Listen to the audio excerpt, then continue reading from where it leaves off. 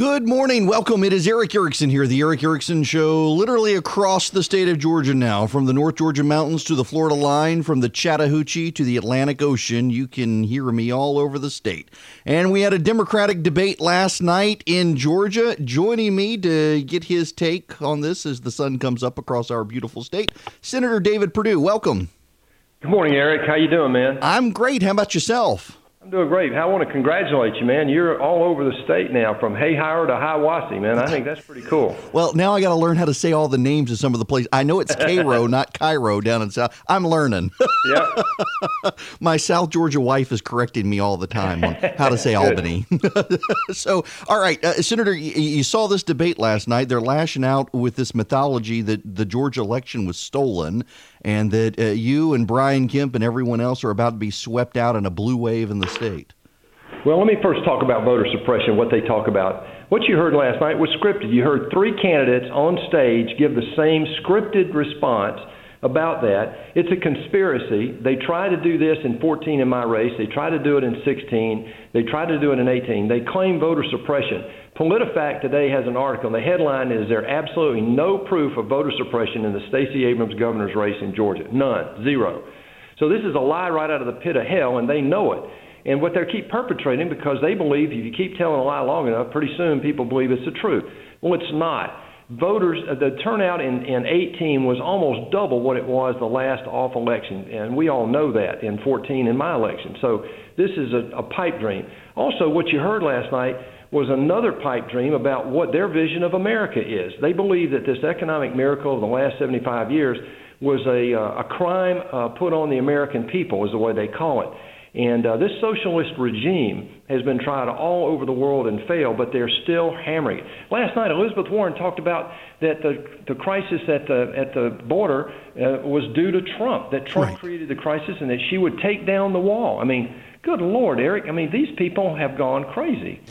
I was struck by last night how no criminal needed to be arrested, but suddenly law-abiding citizens who are wealthy, successful, or involved in the petroleum industry, those people are the ones who need to be thrown in jail. Well, this is a culture of victimization, and we know that people across all America know that's not who America is, and that's not the truth. But this fits their political mantra now. Look, the Democrats can't talk about their economic prowess. Look at, under President Obama, we had the lowest economic output in U.S. history. They just about killed the economy. We can't look at their foreign policy. Look what a mess they left us with when they did the Syria reset, or the Russia reset and the Syrian red line. They left us with a disengaged America and the rest of the world. We're trying to correct that. They cut spending in our military by 25%, so they can't talk about all of that. So what do they talk about? Oh, a new vision for America. We're going to go do what Russia and Cuba and Germany and Venezuela tried to do and all failed. But these guys are smarter than all those people, and they're going to take us down this road toward a socialist euphoria. It's a pipe dream that fits their self-interest, not what's best for America. I was really struck last night how they said, for example, and Stacey Abrams has said this, that 70-80% of Americans are with them on abortion rights, and yet there's new polling out of Georgia from the HAC in what I think is a deeply flawed poll, and yet it still has you and Brian Kemp above 50% despite the fetal heartbeat legislation. Well, it does, and I never put any faith in those polls anyway. That's the same poll that had me down 8 to 10 points exactly. in 14, and we came back and won by more than 8.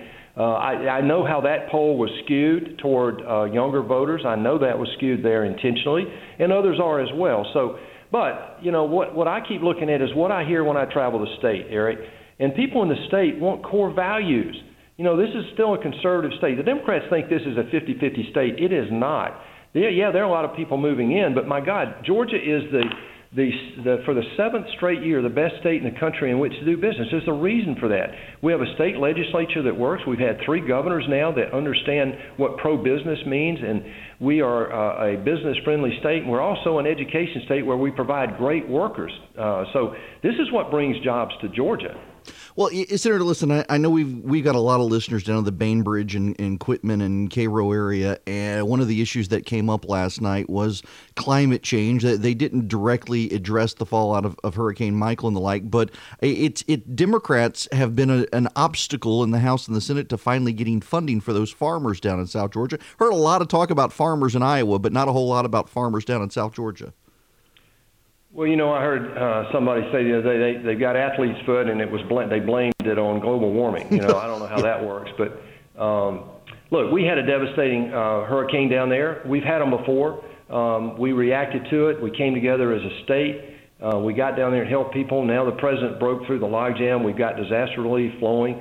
The debate cannot be about the things the Democrats have failed on. So they're going to all these other things that are esoteric to try to distract and create noise around their ultimate failures of the policies that they have perpetrated. Let me just give you a couple examples. Since the Great Society was signed, first of all, in 1965, Lyndon Johnson took Social Security Trust Fund, put it on the budget, and then used the surplus in Social Security at that time to pay for the Great Society. And the Great Society failed in its war on poverty because in 2017, the poverty rate was the same as it was in 1965. And yet, in the last 2 years, Eric, as we now know, 2.5 million people have been brought out of poverty because of this growing economy that we have created. Well, I want to ask you on that. Georgia has now tied the record low back in 1976 for record low unemployment. We've got a record number of jobs. The number of jobs that have been created in the state has been so good. And yet last night, all I heard from Democrats was we need to disrupt the success in our economy and I'm not exactly even sure that to help people who have jobs apparently but aren't billionaires. It really didn't make a lot of sense. Well, none of it makes sense because none of the people on that stage have any real experience, no executive experience, and no experience in the free market system. So they want to destroy the free market system, move to state control, and then let the state decide these things for you. I mean, the Affordable Care Act was a good example. I mean, they want the state. They told you that if you wanted to keep your doctor, you could, and if you wanted to keep your insurance, you could, but you couldn't. And so the state dictated what you could do with your insurance and what you could do with your doctor. And this is only the beginning. When they start talking about the state doing all credit and things like that and doing away with small town lending, taking over our lives, this sounds draconian because it is, and this is what they have in mind. They want to do away with the filibuster rule up here. They want to add D.C. and Puerto Rico as new states. They want to add 4 seats to the Supreme Court, and they want to do away with the Electoral College. And what they're describing is a one-party democratic system. It's a socialist democratic system because you really don't have a representative democracy at that point. Well, in mentioning the private sector there, I noticed that Kamala Harris bragged openly last night on stage that she's never actually worked in the private sector. She's always worked as a government employee. And I'm kind of scratching my head wondering how she can be a president who understands the private sector economy when she's never even touched it. Well, they don't even claim to understand it. They just don't want it. So because they don't understand it, because they've never participated in it, they don't understand how risk-taking, capital formation, innovation, the rule of law, great workforce, they don't understand all those components created this economic miracle. This is the greatest economic miracle in the history of humankind, and we've enjoyed it since World War II. And yet these people, including the lady who ran for governor in Georgia last year, says that, oh, no, that cheated everybody. If you're successful and you make a profit, you must have cheated your employees or your customers. And nothing could be further the truth, because if you did that, you wouldn't be in business for very long, and people who really have valid, real business experience know that. Well, listen, before you get off of here, I know our time is short, but I would be remiss if I didn't ask you about impeachment at this point. I'm still wondering if the Democrats can't persuade any Republicans why they're even headed down this road, and would be interested in your perspective on it. Well, first of all, this is a show trial. The headline of the Washington Post, Eric, and you've talked about this on your show, the headline of the Washington Post in January of 2017, when Donald Trump was sworn in, on that day, the headline of the Washington Post here was, and I quote, "The campaign to impeach this new president has already begun."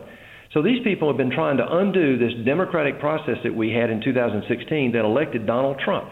The bubble up here and all these career politicians on the Democratic side who have no experience in the free market system don't understand how this guy got elected, and they've been fighting and obstructing ever since.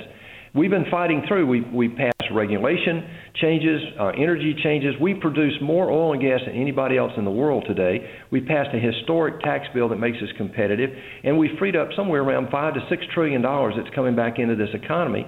And on top of that, we saved our small banks under Dodd-Frank, perpetrated by a supermajority by Democrats in 2009 and 10.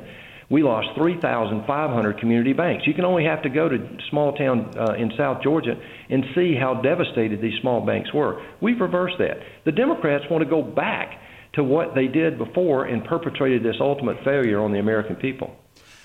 Senator, thank you for stopping by today and talking to me. I got one last question for you. I see these Democrats are out there trying to find someone to run against you, and they seem to be absolutely convinced that Medicare for All is going to be their winning platform, from Teresa Tomlinson to Ted Terry out there. And as someone who worked in the private sector and campaigned on fighting back against this, I would like your candid take, if you don't mind, on how you're seeing this Democratic field shape up against you. Let me first address this. It's socialized medicine, and I have been in countries, worked in countries where that existed, and I can tell you it bifurcates health care delivery. It makes sure that people with money get great care and people who don't get mediocre care. And the worst thing about it is we can't afford it. I mean, look, Medicare Trust Fund goes to zero in 7 years, Eric, and they want to pile 81% of our workforce who get their insurance through their employer. They want to take that insurance away from them. Now, what's the state control here? This is the state telling you you can't have insurance through your employer. We're going to force you to put it on this government-controlled socialized medicine platform that, oh, by the way, is going to zero. The trust fund goes to zero in 7 years. It is absolutely incredible that these people are even consciously talking about that. Look, my race will be what it is. I believe that the people of Georgia know that what's trying to be perpetrated on that. In that governor's race, the lady who ran for governor raised 85% of her money from outside Georgia. These people in California, New York, and Illinois tried to come down here and steal that governor's seat. They're going to try to do it in 2 Senate seats, and we're not going to let that happen. Senator, thanks very much for stopping by this morning. Sure appreciate it. Thank you, Eric. It's always good to be with you. Thanks.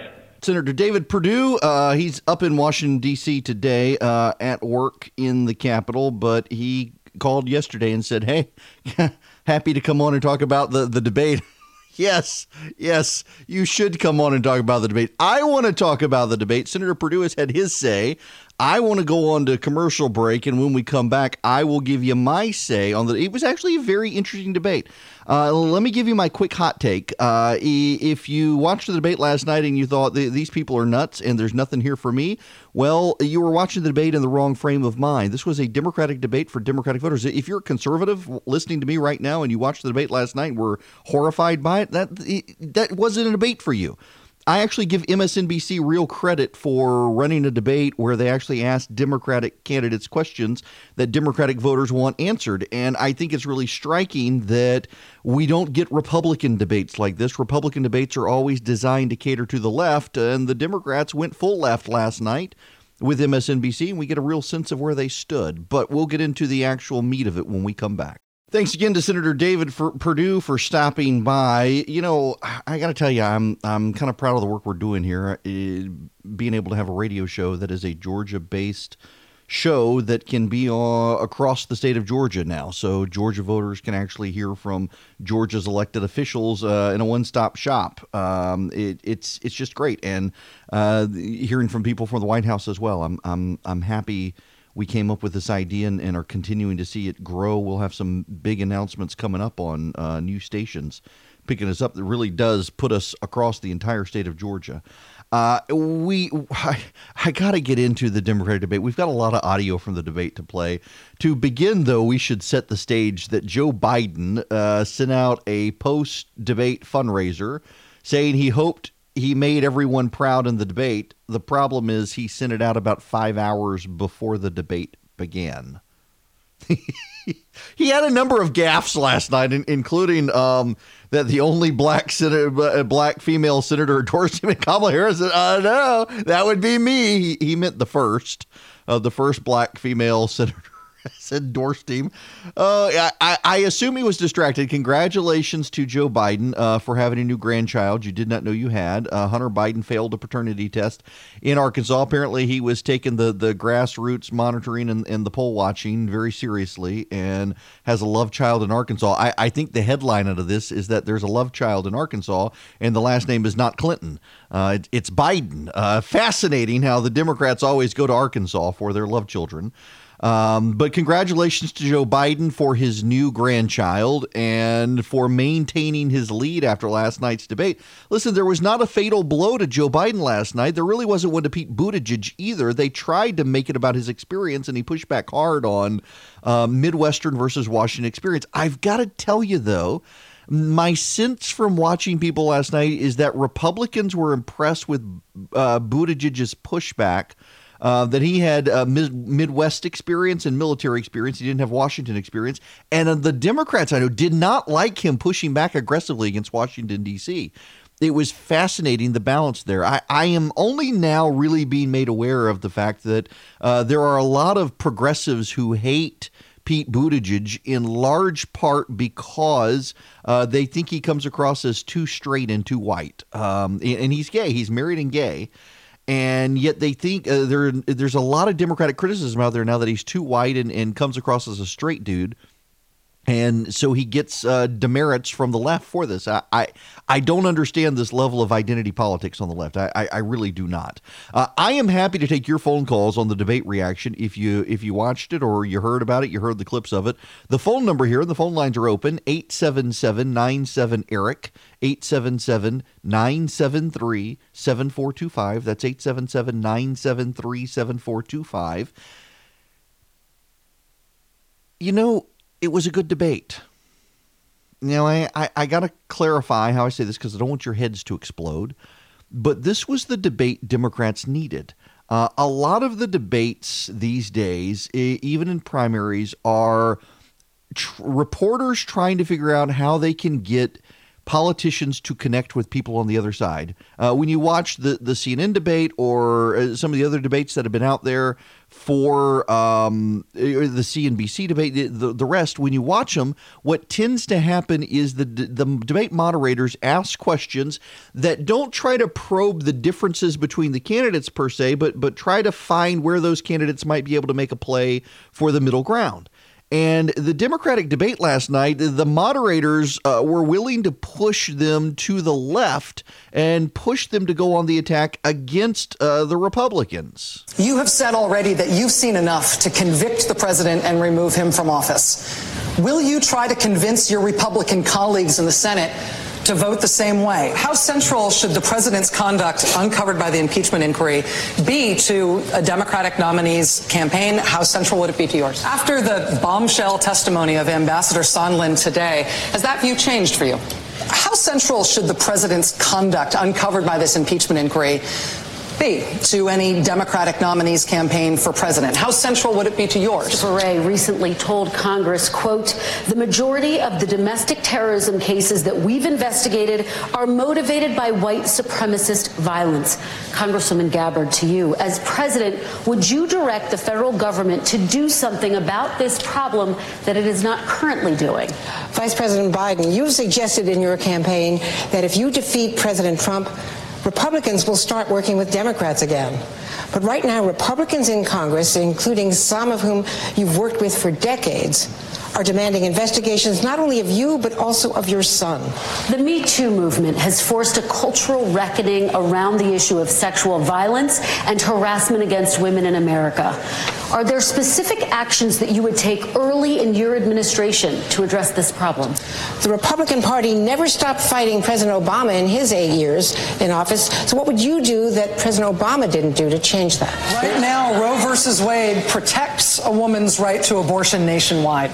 But if Roe gets overturned and abortion access disappears in some states, would you intervene as president to try to bring that access back? Governor John Bel Edwards in Louisiana is an anti-abortion governor who has signed abortion restrictions in Louisiana. Is there room for him in the Democratic Party with those politics? Would you support a potential criminal investigation into President Trump after he leaves office, even if you thought it might further inflame the country's divisions? Yeah, see, they let them have at it from a Democratic perspective. There was no trying to reach out to Republicans. There was no trying to reach out to moderates. It was drag the Republicans, burn their house down, impeach, take out the president, and move further left on abortion rights. And that's actually what we needed to hear last night. You and I on the extremism of the Democratic Party and how far left it has moved. But more importantly, having the Democrats talk to themselves. Republicans are so frequently denied this opportunity in the media. Republican debates tend to be focused on, well, how are you going to reach out to Democrats or moderates? And the moderators tend to be of the left, members of the media who lean left. This was a debate where you had a bunch of left-wing reporters asking increasingly left-wing questions to Democrats to find clarity on common ground on the left. And that's what the Democratic Party needs to find their person. And it looks like they're probably going to settle for Joe Biden. Joseph in Dalton texted me this. Well, I shouldn't say texted me. He emailed back this morning. He got the recipes yesterday, made them for breakfast this morning. I'm glad to be keeping people up in Dalton fed and the rest of the state as well. If you want the recipe list, text recipe to 33777. And if you want to call in and talk about the debate or impeachment, you can call here 877-973-7425. That's 877-97-ERIC, E-R-I-C-K. The Democrats on stage last night. You know, I said again, and I stand by it, that the debate was good because it was a conversation of the Democratic partisans talking to a Democratic crowd for a Democratic base. It was striking to me how they really wanted to send in a bunch of grievances.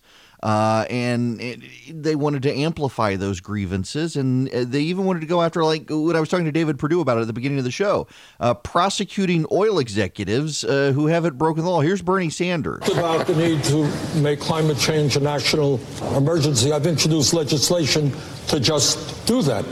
Now, I disagree with the thrust of the original question, because your question has said, what are we going to do in decades? We don't have decades. What the scientists are telling us, we don't get our act together within the next 8 or 9 years. We're talking about cities all over the world, major cities going underwater. We're talking about increased drought, talking about increased extreme weather disturbances. The United Nations is telling us that in the years to come, there are going to be hundreds of millions of climate refugees, causing national security issues all over the world. What we have got to do tonight, and I will do as president, is to tell the fossil fuel industry that their short-term profits are not more important than the future of this planet. And by the way, the fossil fuel industry is probably criminally liable because they have lied and lied and lied when they had the evidence that their carbon products were destroying the planet. And maybe we should think about prosecuting them as well.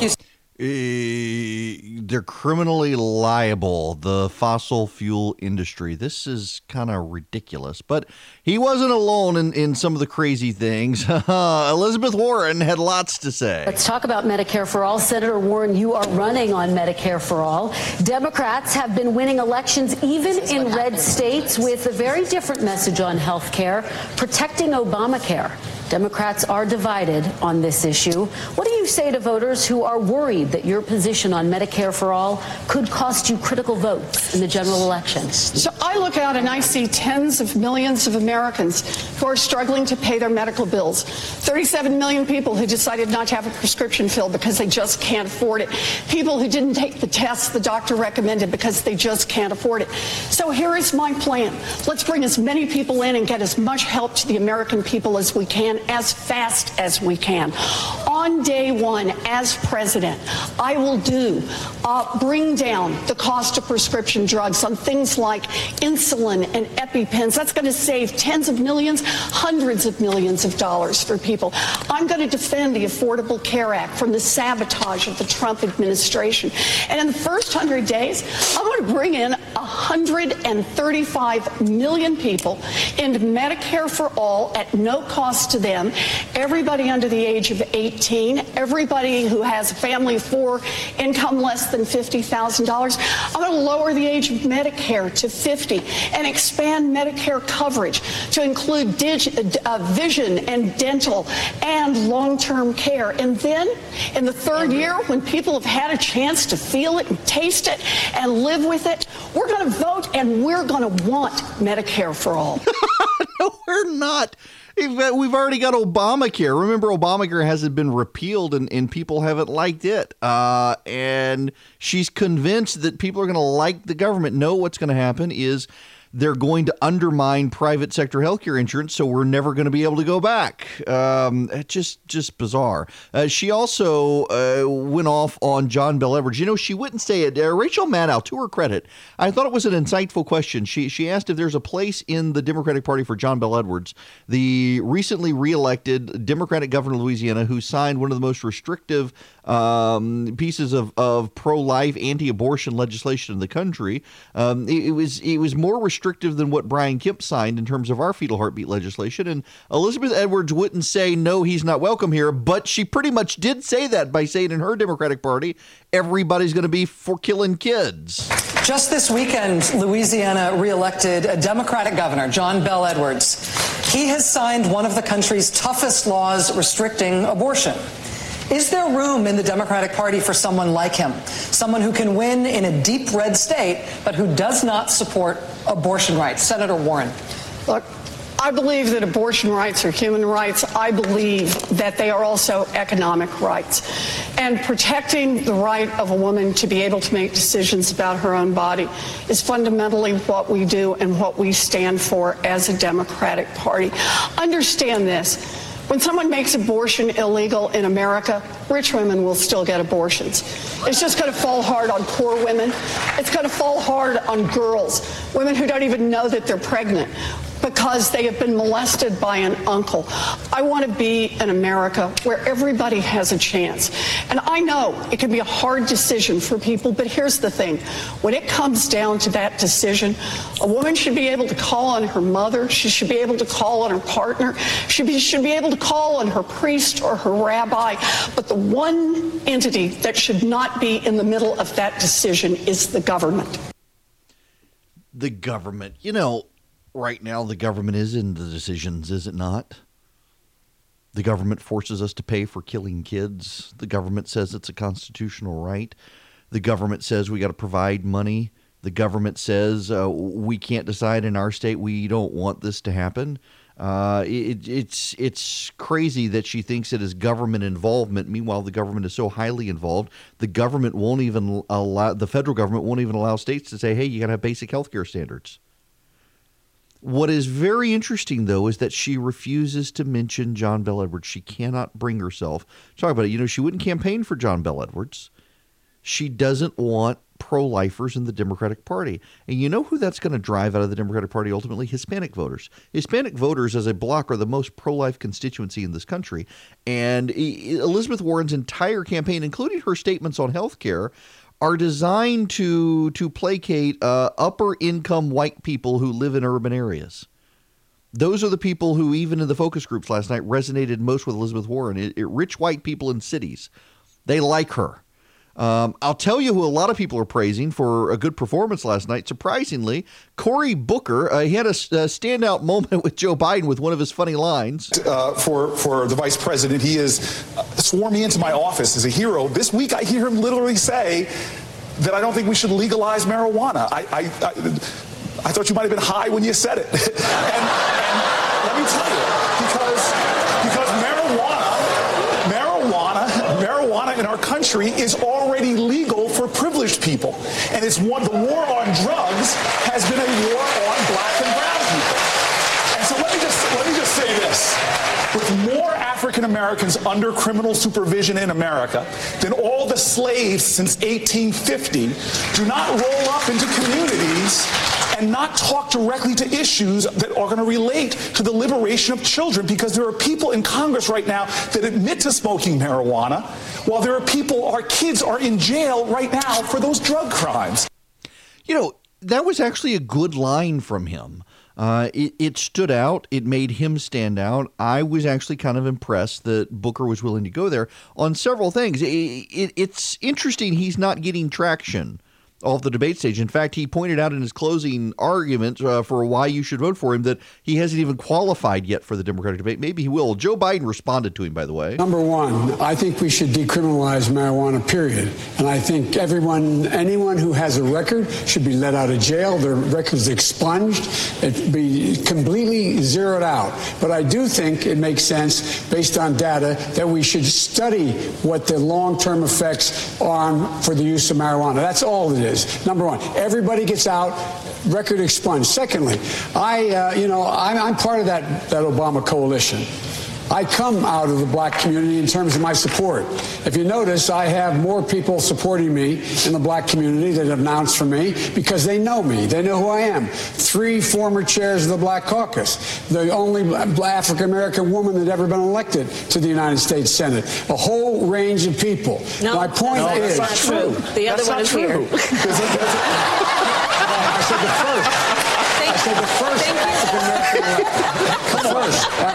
So my point is, one of the reasons I was picked to be vice president was because of my relationship, long-standing relationship with the black community. I was part of that coalition. I mean, he meant first, and I get that, but that was the only good debate performance Kamala Harris had last night. Hey, how is she so bad at this?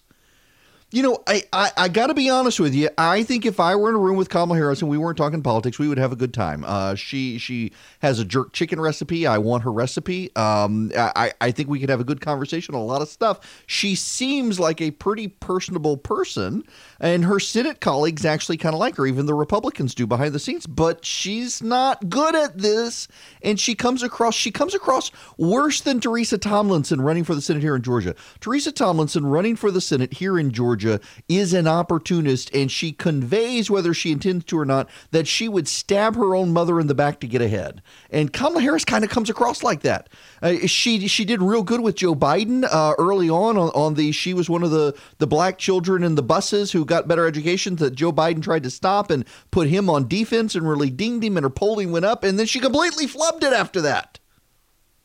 She cratered, and it's like she went on hyper defense or something. And I'm completely befuddled by Kamala Harris's performance. She doesn't know who she is on the campaign trail. She doesn't have consistent messaging on the campaign trail. Her entire performance seems to be on defense, and it just the whole thing is very striking to me about how she's completely cratered, and she doesn't know what she stands for. She doesn't have a position.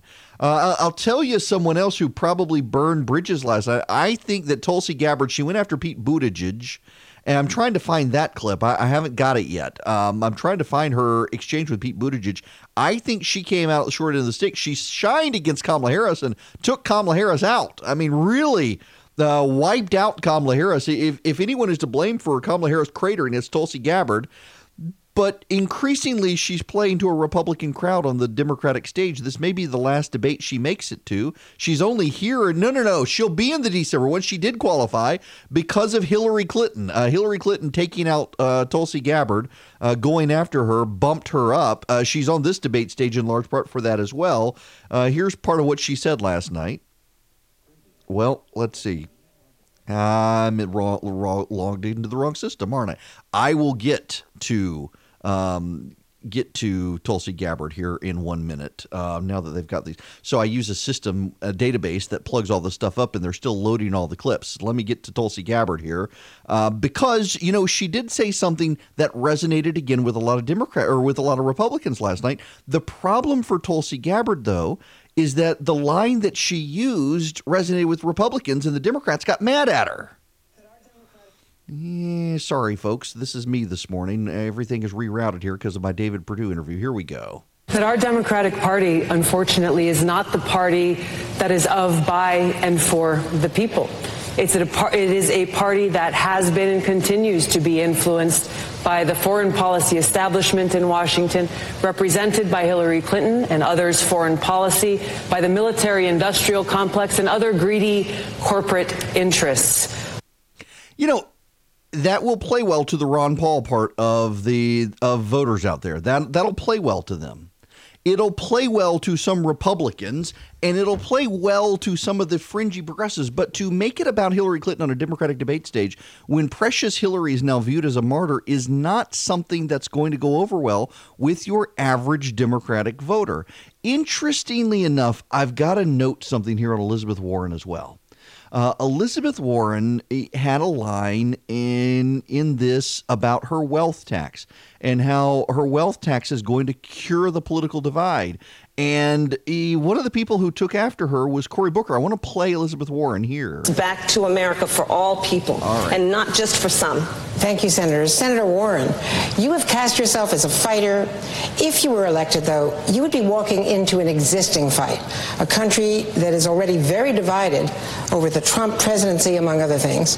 Do you see that divide as permanent, or do you need to bring the country together if you become president to achieve your goals? So I think the way we achieve our goals and bring our country together is we talk about the things that unite us. And that is that we want to build an America that works for the people, not one that just works for rich folks. You know, I have proposed a 2-cent wealth tax. That is a tax for everybody who has more than $50 billion in assets. Your first $50 billion is free and clear. But your $50 billionth and first dollar, you got to pitch in 2 cents. And when you hit $1 billion, you got to pitch in a few pennies more. Here's the thing. Doing a wealth tax is not about punishing anyone. It's about saying you built something great in this country, good for you. But you did it using workers all of us help pay to educate. You did it using getting your goods on roads and bridges all of us help pay for. You did it protected by police and firefighters all of us help pay the salaries for. So when you make it big, when you make it really big, when you make it top 0.1% big, pitch in 2 cents. So everybody else gets a chance to make it. And here's the thing. That's something that Democrats care about, independents care about, and Republicans care about. No, because they've already paid the taxes too. We all paid our fair share already, and Cory Booker, to his credit, went after her on this. No, again, I agree with the need to do all of those things. We're all united in wanting to see universal preschool, and I'll fight for that. We're all united in wanting to fund HBCUs. Heck, I wouldn't be here if it wasn't for 2 parents that went to HBCUs. But the tax, the way we're putting it forward right now, the wealth tax, I'm sorry, it's cumbersome. It's been tried by other nations. It's hard to evaluate. We can get the same amount of revenue through just taxation. But again, we as Democrats have got to start talking not just about how we tax from a stage, but how we grow wealth in this country amongst those disadvantaged communities that are not seeing it. Look at VC dollars in this country. 75% of them go to 3 metropolitan areas. There is worth in the inner city. There is value in our rural areas. If I am president of the United States, we're going to have a fair, just taxation where millionaires and billionaires pay their fair share. But dear God, we're going to have pathways to prosperity for more Americans. We're going to see a change in what we see right now. Small businesses, new startups are going down in this country. You know, that was a very compelling point from him for a Democrat, I think, to be on stage, because Elizabeth Warren's wealth tax, if only out of jealousy, plays well with a lot of Democratic base voters. And for Cory Booker to come in and say, we're going to have just taxation, we're not going to do this cumbersome tax that doesn't work, that other countries have tried, and daring to say that on stage to his Senate colleague, I thought it was a good thing for him to do. It was a good pushback. And frankly, the crowd liked it too. Why? Because Elizabeth Warren's wealth tax plays well with rich white people, but no one else. Why? Because more and more people think if I get ahead in this country, Elizabeth Warren's going to penalize me for getting ahead. And that translates across demographic lines. Tell you one thing that made Democrats mad. Of all the things to get progressive activists mad, it was this from Joe Biden. When President Ford pardoned President Nixon, he said it was to heal the country. Would you support a potential criminal investigation into President Trump after he leaves office, even if you thought it might further inflame the country's divisions? Look, I would not direct my Justice Department like this president does. I'd let them make their independent judgment. I would not dictate who should be prosecuted or who should be exonerated. That's not the role of the President of the United States. It's the Attorney General of the United States, not the President's attorney, private attorney. And so I would, whatever was determined by the Attorney General I supported, that I appointed, let them make an independent judgment.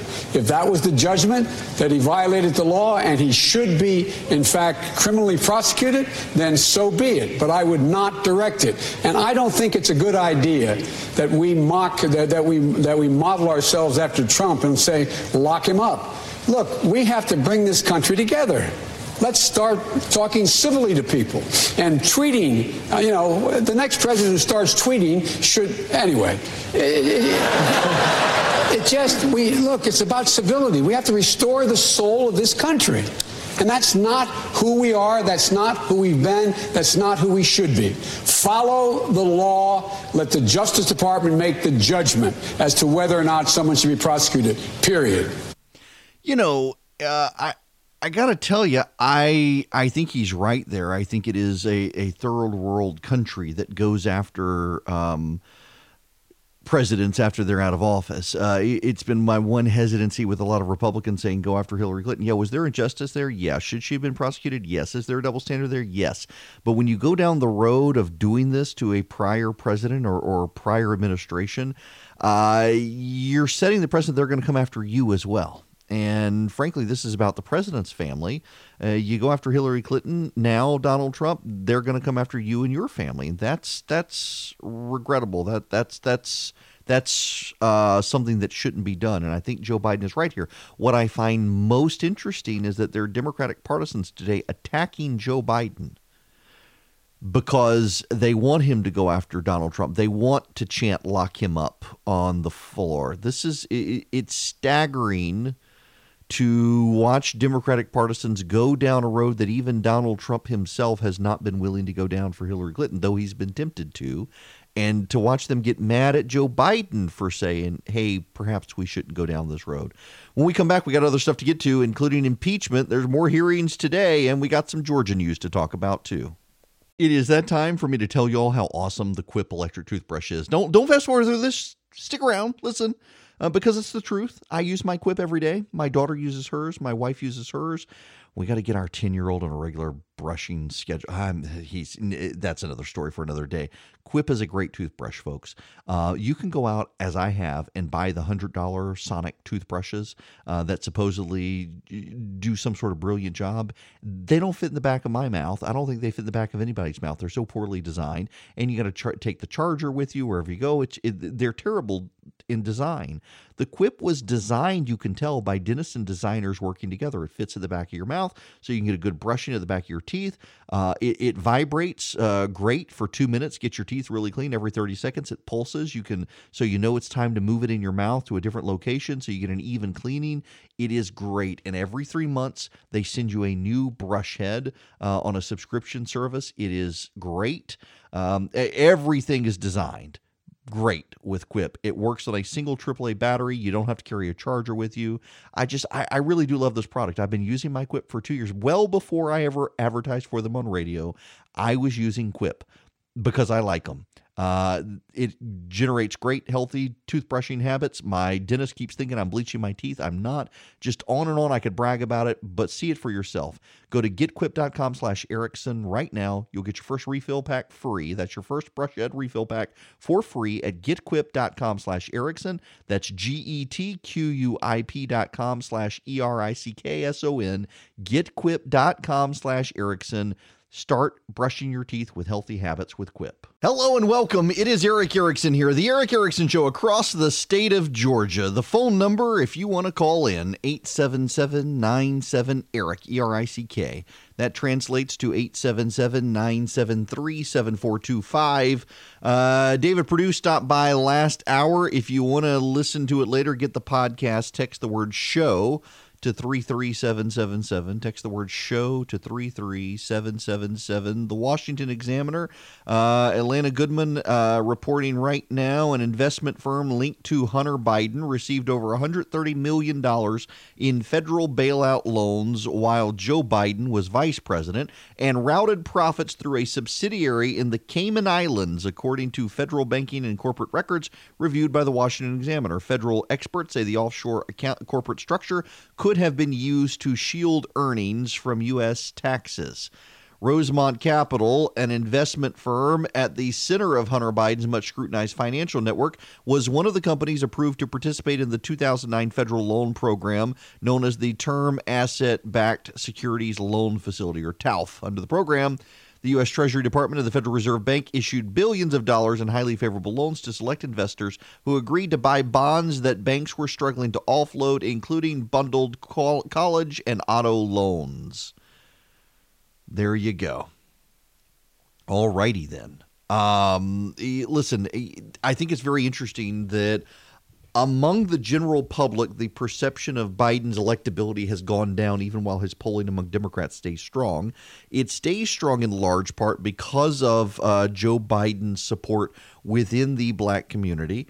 And Democrats tried to make hay out of that last night, and it did not work well for them.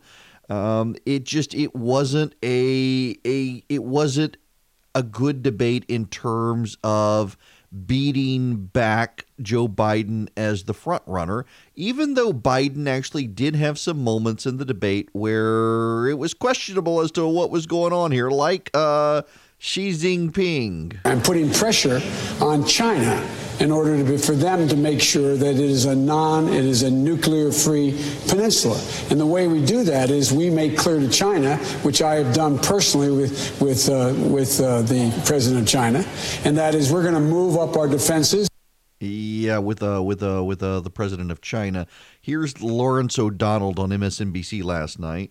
And then there's the Biden debate, which was scored as a kind of flawlessly solid debate for him until this colossal gaffe, where it's a gaffe unlike any other I've seen in a debate performance, because it's literally about a person who's standing on the stage who he, in this moment, has forgotten exists. And he's referring to, when he's making his point that he has a very important presidential endorsement from what he said was the only black woman elected to the United States Senate, and he meant the first. That's Carol Moseley Braun. And I may be the only person in the audience who knew who he was talking about. Oh, we knew. Look, that is as he couldn't have reached for a less important endorsement. But gaffe or wrong word? Look, we know what's in his heart. We know it's in his heart. We know he's a good guy. But the fact that you leave the black woman standing on the stage, standing in the shot, saying, "What about me?" That was within the dynamic of that gaffe. Oh, she handled herself well. In fact, she thinks she had a good debate. He was talking about Kamala Harris last night's debate. She went on Morning Joe. Relationship with the black community. I was part of that coalition.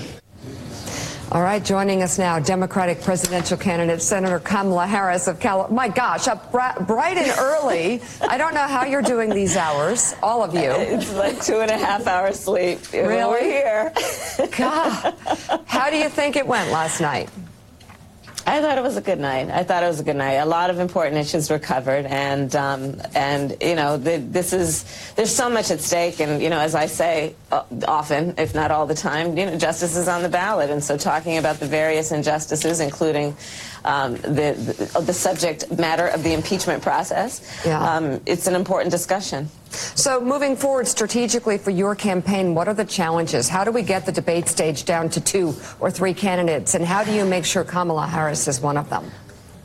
Yeah, Mika, the reality, I'm just into real talk at this point. I mean, the reality is that the top of the top of the field, many have been on the stage for decades. They're familiar, they're known, and they have name ID for that reason. And so my challenge is to to up my name ID and introduce myself to people. You know, a large part of it is the fundraising piece. I need to raise the money to be on TV in Iowa, you know, as soon as possible. That's just a crude fact of running for president. And until we have campaign finance reform, which will be one of my first areas of focus when elected, until that happens, that's a part of the process.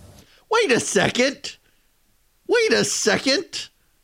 She's just said on Morning Joe that she's got to shake down taxpayers to keep campaigns alive that aren't viable on their own. Wait a second. You know, yesterday Kamala Harris tweeted that when Pete Buttigieg was defending his time as a McKinsey consultant, she said she never represented corporations.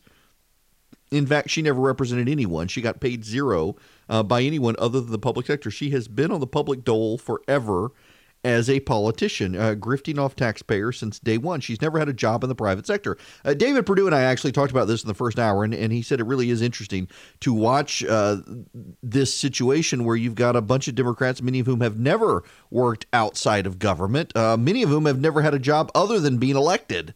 And they somehow want to think they can command and control the private sector economy by command and control economy. And I don't know that that's going to go over very well with a lot of people. Let's see. Well, can I move on from well, no. There's one more thing we need to talk about before we go on from the debate and the Democratic politicians. You know, impeachment hearings are happening today. We'll get to that. We've also got to get to Kelly Loeffler and Doug Collins. Matt Gaetz attacked Brian Kemp last night. I want to talk to you about that. But we need to talk about Pete Buttigieg for a minute. I want to play you this audio from Joy Reid. There was a big deal last night in the debate about Buttigieg and his support within the black community, or lack thereof support in the black community. And there's Joy Reid talking about Buttigieg. Feels dangerous. LGBT community feel their marriages are in danger now. And so the idea of uniting and coming together, that sounds fine for Pete Buttigieg to say, you know, to middle-class white America that wants to come together with their uncle who's a Trumper. That is not going to work in communities of color. And I think one of the fundamental challenges that Pete Buttigieg has is that he's not communicating to my community right now. He's not communicating to my community at all on issues like policing. People want to know why he fired that police chief. Saying that he's got a great, long-term plan for black America, that's lovely. He speaks very well. Yeah. He's quite articulate. That is not helping people who are afraid and who want to know, can this guy connect to me? Can he connect to black people? Can he speak to African-American fears of the police? He's having a hard time doing that. And if he can't do that, he's not going to get the chance to change America on the world stage by being president of the United States. Because, even if he wins Iowa, voters in South Carolina right now are sticking with Biden.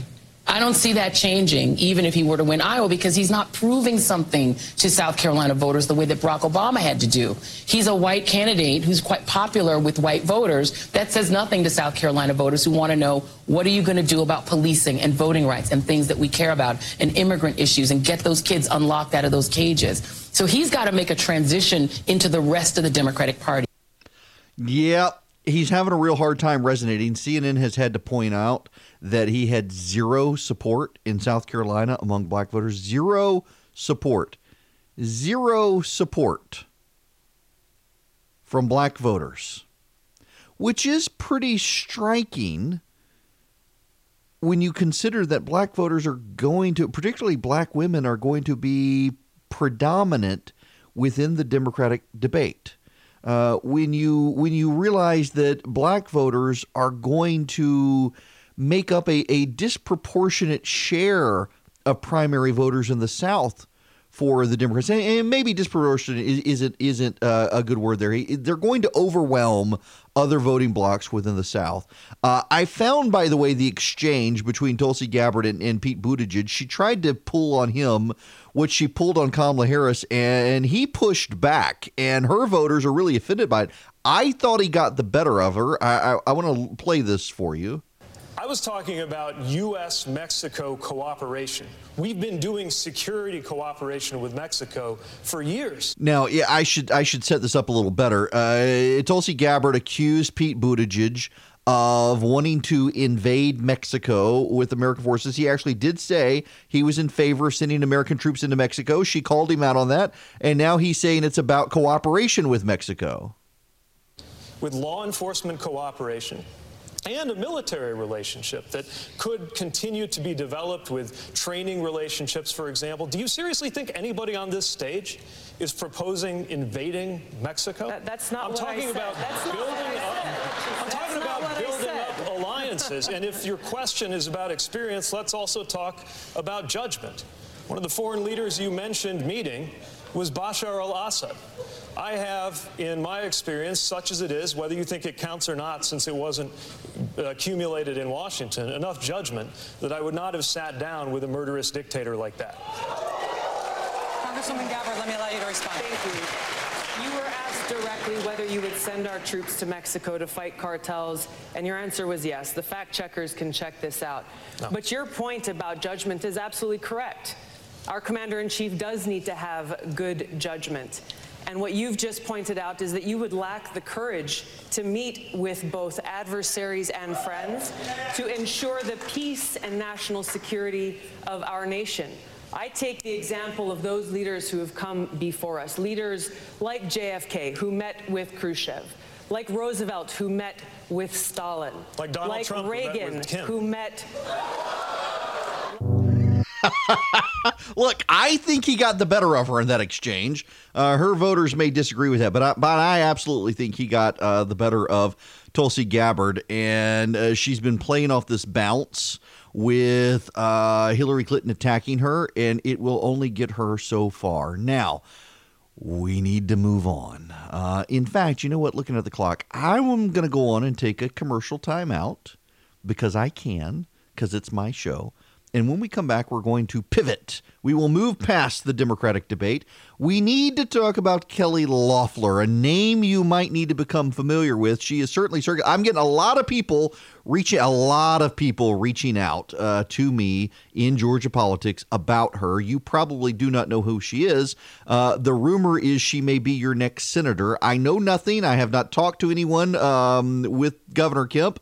Doug Collins saying regardless, if it's not him, he may run, threatening to sabotage potentially a safe GOP seat. We will see. This kind of does escalate where the governor's got to go with this pick, and we need to break this down for you. I'll tell you what I know, what I'm hearing from people from Washington to Atlanta on Kelly Loeffler, and when the governor may actually make up his mind on replacing Johnny Isakson when we come back. As I mentioned, we need to move into some Georgia news here, including the news of Kelly Loeffler at the last minute before Brian Kemp cut off the deadline for people to apply to be in the Senate.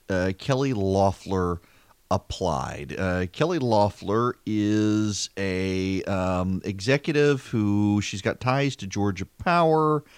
Let me just read you from the AJC. She's the head of a financial services firm. She co-owns the WNBA franchise, and she's applied for the U.S. Senate job, becoming the highest profile business executive. She seems certain to be top tier, according to the AJC. More than 500 people have applied. And let me give you some background here. She's a Republican mega donor who could self-finance a Senate campaign that's expected to shatter fundraising records. She could also appeal to suburban women. She considered bids for public office before, including in 2014. She thought about running for the Senate in the race that David Perdue got into. She decided not to. At the time, her company purchased the New York Stock Exchange, and that prompted her to decide against running. Yes, the company that she runs bought the New York Stock Exchange. She served as a senior executive with Intercontinental Exchange and helped navigate purchasing the New York Stock Exchange. She stepped down last year to serve as chief executive at Bakkt, a financial services firm that's a subsidiary of Intercontinental Exchange. She grew up weeding soybean fields in Bloomington, Illinois. She moved to Atlanta in 2002. She became the chief of investor relations for an energy trading platform. She married the company's CEO, Jeff Sprecher, after joining the firm. They married in 2004. Sprecher had been involved in Republican politics, and she plunged into conservative politics with a $750,000 donation to Mitt Romney's presidential super PAC in 2012. She's a co-owner of the Atlanta Dream, and she would be the second woman in Georgia history to be in the Senate. Rebecca Latimer Felton was actually the very first woman to serve in the Senate, she from Georgia, and Loeffler would be the second if she's picked. She says in a statement, if chosen, I'll stand with President Trump, Senator David Perdue, and you to keep America great. Together, we will grow jobs, strengthen the border, shut down drug cartels and human traffickers, lower healthcare costs, and protect our national interests at home and abroad, says Kelly Loeffler. She would be an interesting pick. I got to tell you, a lot of executives and people in major corporations have been reaching out to me in the last 48 to 72 hours to find out what I think about her name being circulated. She's definitely getting noticed as well in Washington, D.C. The folks close to the National Republican Study Committee, folks close to Mitch McConnell, have all reached out to see what I think about her. She's an intriguing pick.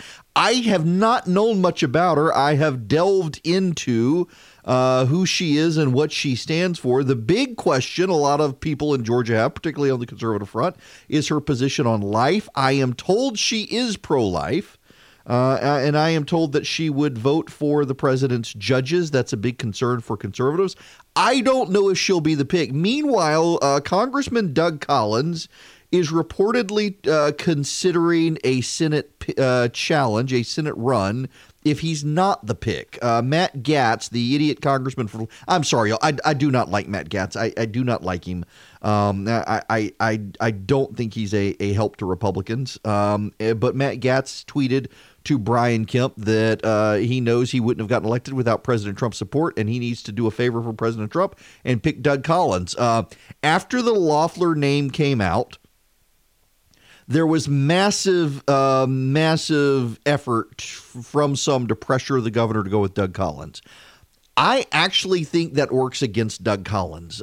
Brian Kemp and I, we're not a lot alike, but we share a common personality trait in that when a bunch of people tell us to do X, the odds of us doing X rapidly shrink to almost zero. I do not like being pressured by people to do things. And my typical reaction is when the media demands that I do something, or when the press, or when Democrats, when Republicans all demand I take a position, the odds are I'm not going to, because I think the herd mentality is an abomination. And this we have right now, a herd mentality for Doug Collins. And I think Collins also coming out and letting it be known he may run for the Senate if he's not the pick also hurts Doug Collins. The odds go up that it's going to be someone like a Kelly Loeffler or a Jason Innovatarte, who I'm friends with and think the world of and think would be a great guy. He's on the Paulding County Board of Education. He's got a big background in politics here in Georgia. He's got a big fundraising base within the Latino community, and looking at the demographics in Georgia, I think it makes sense to go with someone from the Latino community. That being said, in the northern suburban area, Republicans are panicked about women and whether or not women will vote for Brian Kemp, whether or not women will turn out and support the president. Having a conservative woman actually helps the GOP in the northern suburbs. In Cobb County, in Gwinnett County, it helps. It helps someone like Karen Handel running against Lucy McBath. It helps in the 7th Congressional District. It helps in those areas where the GOP needs women to come back into the fold. It also makes a very interesting dynamic for the Democrats in that they will probably have to go with a woman as well. You know who it hurts?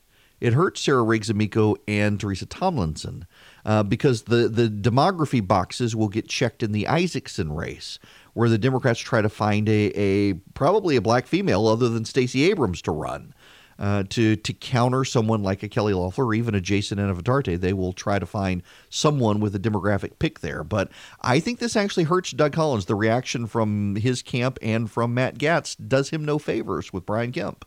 I mentioned David Perdue called in the first hour. If you want to listen to that, you can text the word show to 33777. We'll get the podcast out later today. One of the things he touched on out of the gate was what he called a lie from the pit of hell. Stacey Abrams losing because of voter suppression. The real Democrat mythology on stage at their debate last night over Georgia. One of the things I find very notable is this continued claim that somehow a pro-abortion position from the Democrats will help them in places like Georgia, believing the Democrats are shifting dramatically on abortion. And that's not so. And I think the proof is in the AJC poll. And Perdue and I both have our criticisms of the AJC poll. Remember, this is the poll that had him losing significantly to Michelle Nunn, and he won he won basically by the margin that the poll showed him losing by. I think we can adjust in the AJC polling and show that Perdue is actually in a good place. And in fact, the polling had him at 50% approval. And if he's at 50% approval in an AJC poll that's skewed towards graduate degree people, well, that actually means that he's probably at 56% approval. And he probably will, in fact, is probably close to 48 to 50% support right now. In fact, 11 Alive in Atlanta has a poll out, and you've got support for the president around 48% in Georgia, which Perdue has got to be higher than that. Kemp certainly is. So I don't think he's in danger, and I think this idea that somehow pro-life legislation is going to hurt us is not being shown out in the polling.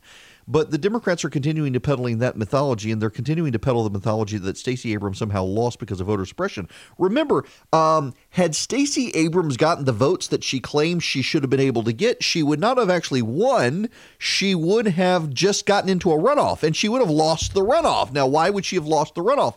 Because there has never been a runoff in Georgia. Pay attention to this one. There has never been a runoff in Georgia going back to the late 90s where Democrats turned out at a higher rate than Republicans. The Republicans do very well in runoffs in Georgia. Remember, one of the reasons we have runoffs in Georgia is back during the late 80s, early 90s, as the state was beginning to shift. After Bill Clinton was elected president, a lot of Democrats began shifting to the GOP. You had the huge wave in 1994 of Republicans, and Tom Murphy, who was, I think he was from Bremen, Tom Murphy, the Speaker of the House. He got the rules changed, or he got the law changed to allow libertarians ballot access. And the reason is because he thought, if anything else, that would divide the Republicans and it would allow the Democrats a clearer path to victory. And then ultimately they instituted the runoffs where if you didn't get 50% of the vote, you would have to have a runoff. And the problem there was that in the late 90s, early 2000s, with the rise of Paul Coverdale and the next wave of next generation of Republicans in Georgia, suddenly what you had is Republicans getting into runoffs and winning big. And in 2002, it all came crashing down with Sonny Perdue beating Roy Barnes. You had Saxby Chambliss in his race against Max. No. It was Martin. He was running against, Martin, I think, for his reelection to the Senate. After having beat Max Cleland, went into a runoff and Saxby dominated. And it was the libertarian foil was pushing runoffs into clear Republican versus Democrat races, and Republicans started winning. Stacey Abrams would not have won in a runoff. Now, here is the PolitiFact on this voter suppression claim in Georgia. And by the way, you should know PolitiFact is a left-wing organization. PolitiFact hires a bunch of reporters who resent like hell that you don't believe the press.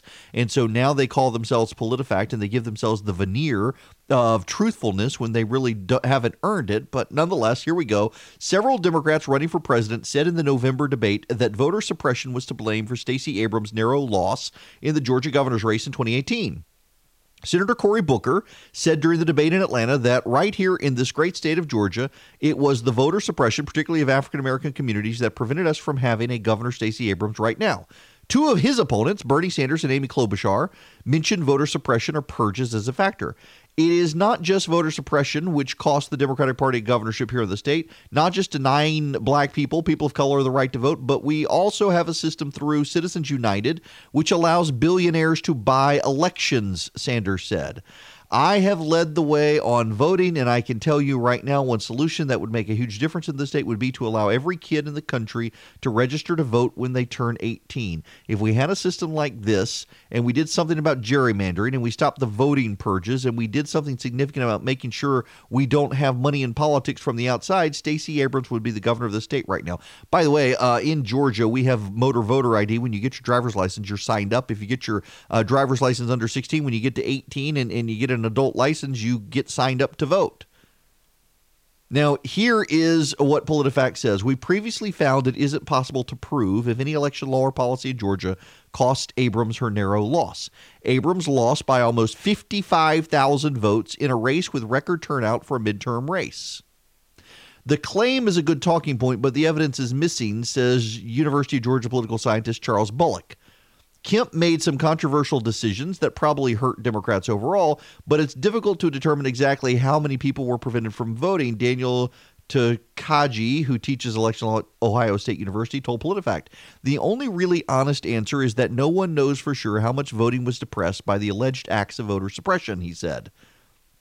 Kemp drew scrutiny for high numbers of voters removed from the voter rolls during his tenure because they skipped previous elections and had no contact with election officials. By the end of 2017, 670,000 people, or about 10% of voters, were removed from the rolls.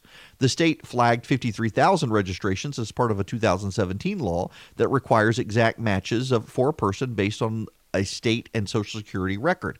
The Associated Press found that the majority of those flagged voters were African Americans. Mismatches occurred over differences as small as missing hyphens. We can't know how many eligible voters would have shown up and cast ballots for Abrams if they were not removed or were confused. By blaming voter suppression for Abrams' loss, Democrats ignore other factors in her uphill battle. She ran in a state where Republicans have dominated statewide races for decades while calling for more gun control, expanding health care, and decriminalizing certain drug offenses. Her message appealed to minorities and infrequent voters, but Kemp, who boasted he could round up criminal illegals in his pickup truck, won more conservative parts of the state. The focus on voter purges also admits that voter registration surged under Kemp, outpacing population growth. Critics of claims about voter suppression point out that Georgia had record turnout. 538, a website that analyzes election statistics, found that an estimated 55% of eligible voters exercised their right to vote, about 21 points higher than the state's 1982 to 2014 midterm average. So the turnout, if you take the average turnout from 1982 to 2014, the turnout in Georgia in 2018 was 21 points higher. Real hard to say that there was voter suppression, given that. But the Democrats want to cling to mythology. They need to cling to mythology. They need to cling to mythology because they've got to nurse grievances. They have to nurse grievances because that is their path forward to get back into office. It is unfortunate that in Georgia we are at a point where we have a bunch of Democrats trying to make people angry to win elections. But I think that goes largely to the point I made yesterday, that Republicans need to be mindful as we've got this grievances nursing by the Democrats, that the Republicans can have a positive message. Let's just say hypothetically. Let's say hypothetically Kelly Loeffler, the WNBA franchise owner, business executive, she's the nominee in Georgia. What should her message be? I got to tell you, I don't think it should be that the Democrats are going to wreck everything and the Democrats are socialist and screw the Democrats, et cetera, et cetera, et cetera. I think what Kelly Loeffler's message, or any Republican's message, what David Perdue's message for re-election should be is, we have a really good economy. We have low unemployment. We have the highest number of people in Georgia working ever. We have a government that is functioning and staying out of our way. We have a government that is deregulating. We have a government that is doing the minimal necessary to keep things going while allowing us to take our destiny into our own hands. And what the Democratic solution is more government, more interference, and more regulation, and that will drive up costs to businesses. It will drive up your taxes, and it will increase the likelihood that you lose your job. So you're making it about the Democrats, but you're really making it about your record. Loeffler, as a business executive, has an argument that she knows what it takes to keep the economy going, and the Democrats don't. Whoever the Democrat is who runs against her or any of the other Republicans is going to be a Democrat who more likely than not has spent a long time in elected office, living off of taxpayers. And I think having a successful businesswoman would actually be an interesting contrast there to make the case that, in fact, Georgia can take care of Georgia. We don't need Washington to take care of Georgia. In fact, Washington taking care of Georgia would not be a good thing, in large part because Washington taking care of Georgia would mean Georgia can't take care of itself. There's your message if you're a Republican running in Georgia in 2020. This is a message not about Donald Trump. This is a message about those individuals. And undoubtedly, the media and the Democrats will try to tie any Republican, particularly David Perdue, to Donald Trump. And David Perdue has signaled he's okay being tied to Donald Trump. But Perdue, like all these other people, he's got a winning message on his own. He doesn't need to be tied to Donald Trump. He voted for tax cuts that stimulated the economy, that put more money in your pocket, that kept the economy firing while the rest of the world is slowed down. And if the Democrats get in office, that's going to go away. The economy is going to slow down, and you're going to be out of a job. The end. He's got a great message. What is the Democratic message? The Democratic message is Donald Trump bad, and we need more government. It's a hard message. Listen, Donald Trump bad is not a hard message. A lot of people dislike the president. You may love the president. A lot of people dislike the president. But when you've got a Republican running saying, hey, this isn't about Donald Trump, this is about Georgia and what's best for Georgia. And what's best for Georgia is keeping the president's tax cuts, even if you don't like the president. What's best for Georgia is keeping the deregulatory positions of the Trump administration, even if you don't like the president. What's best for Georgia is having more conservative justices and judges who aren't going to impose their values on Georgia, even if you don't like Donald Trump. What's best for Georgia is having a robust economy that can withstand a global economic slowdown, and that's from President Trump's policies. You may not like President Trump, but like the results of a strong economy and tax cuts. They got wiggle room in this. What we saw in Louisiana, what we saw in Kentucky, what we saw in Virginia, what we saw in Mississippi, is that Republicans who run on their own platform with their own message are still doing well because fundamentally, while in the suburbs, a lot of voters don't like the president, they still consider themselves conservative.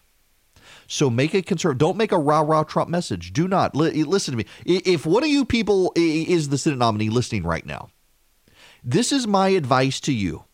Do not make 2020 about the president. Do not make it about standing with the president. Do not make it rah-rah for the president. Do not do that. What you have to do is make it about yourself, your issues, your values, your platform, your message, your thoughts on keeping the economy strong. In Louisiana, it worked. In Kentucky, it worked. In Mississippi, it worked. In Virginia, it worked. All of the candidates who ran in all of those states who made it about their platform, their agenda, their message, and the economy won. All of the candidates who made it about standing with the president, rah-rah the president, have the president's back, stop impeachment, lost. Matt Bevin lost. What's his name in Louisiana? Lost. In Mississippi, a couple of the Republicans lost their longtime House seats because they didn't have a message other than the president. In Virginia, it was very interesting. If you look at the Republicans in the state legislature, the ones who ran aggressively on local issues won. The ones who ran on Donald Trump lost. Voters in suburbs don't like Donald Trump right now. You may like him, but suburban voters overall don't. Your anecdote is not data. My neighbor's son's postman's milk delivery person loves Donald Trump. I don't care about your second kissing cousin's neighbor, once removed, whatever, son's girlfriend's boyfriend, whatever. What I care about is the data. And anecdote is not data. Put together thousands and thousands of anecdotes, and suddenly you have data. And what the thousands and thousands and thousands of anecdotes put together as data called statistical accurate polling show is that suburban women in particular don't like the president. But guess what they like? They love their 401ks. They love their husbands' 401ks. They love that their children are moving out of the basement and getting jobs. And so there's your message, Republicans. Your 401k is doing well. You have a good paying job. Your children are finally, after all of these years, leaving your basements, moving into apartments, and themselves getting jobs. So let's keep it going. And the way you keep it going is not to vote for Elizabeth Warren's socialism and for all scheme. It's to return Donald Trump to the White House. And hey, vote for X, Y, and Z for Senate, Congress, state legislature, what have you. There's a message there. It doesn't have to be about the president. The fact that the Democrats want to make it about the president tells you everything you need to know about why it shouldn't be about the president. He doesn't play well with suburban women right now, but by God, they love their 401k and intuitively understand the Democrats will wreck it. It is Eric Erickson here, the Eric Erickson Show. The phone number, 877-97-ERIC, 877-973-7425. Y'all, I'm having a hard time seeing how Rudy Giuliani gets out of this without being the fall guy. But I got to tell you, the Sondland testimony was troubling if you paid attention to it yesterday, but people don't care about it. Here's this from Dana Perino about voters and impeachment. Did no one on this planet told you Trump was trying to tie in aid to investigators, yes or no? And he says, yes, no one ever told me that. And I think the Republicans will try to say, there we go. Now, I talked about polls earlier today. Like the polls on impeachment are not going in the Democrats' favor at all. And well, maybe I shouldn't say at all. On the ones that we've seen so far, especially like in Wisconsin, an important battleground state, 8 percentage points more than before do people say, we don't think impeachment's the thing. That doesn't necessarily mean he's going to win, although he's up against all the other possible opponents. But I think that if you have you don't have many persuadables. Democrats are going to say he's guilty. The Republicans are going to say he's not. Yeah, there aren't a lot of persuadables out there. And, increasingly, this is where I am on impeachment, that the country is too divided. The Democrats have not done a good job of reaching across the aisle, building their case for impeachment. But I got to tell you, objectively so, I think the Sondland testimony should bother Republicans. Here's Ken Starr. Yes, because we've gotten closer to the president, but just for the reasons you identified, the president may have covered himself by saying no quid pro quo, the record is muddled. So we have Gordon Sondland's understanding. It doesn't look good for the president substantively, but I want to make a different point. The chairman began with essentially pulling out the Richard Nixon articles of impeachment, figuratively speaking, and he pointed to the third article, contempt. Contempt in the sense of you've stood in the way of this investigation. I thought that was very intriguing. Point 2, then Ambassador Sondland spoke vehemently and bitterly about his lack of access to records to help him. Then thirdly, the very first questions from Mr. Goldman went exactly to obstruction. You have not had the ability to refresh your recollection, you're not a note taker, and so forth. So we already have one article of impeachment, and the third article of impeachment in the Richard Nixon situation is very clear, it's very succinct, it's very well done. Yep. You see where he's going with this. David Hale as well is testifying. We've got more testimony today. Let me play you some other soundbite from Fox News so you kind of get a flavor for how some people are viewing what Sondland and others said yesterday. As Brett mentioned, I think that what Gordon Sondland was trying to do here was protect himself more than he is to protect anybody else. To a certain degree, he took out the bus and he ran over President Trump, Vice President Pence, Mike Pompeo, John Bolton, Rudy Giuliani, Mick Mulvaney. He implicates all of them. And one of the things he's at pains to say is this wasn't a rogue operation. I wasn't a freelancer. Everybody knew. Everybody was in the loop on this. I think one of the keys is going to be going to the specific points of contact between him and the president, because there are a couple of points where he says it was abundantly clear, my personal presumption, my belief, and And he's not saying directly that the president told him these things. And specifically, he says the president never told me that there was any condition between aid, as opposed to the White House meeting, between military aid and Zelensky announcing the investigations. Yeah. Listen, Sondland knows he screwed up. He knows he screwed up because in his original testimony, he tried to cover for the president, and all these other people ratted him out, that his testimony contradicted everyone. So Sondland had to come back in, and he had to throw everybody under the bus.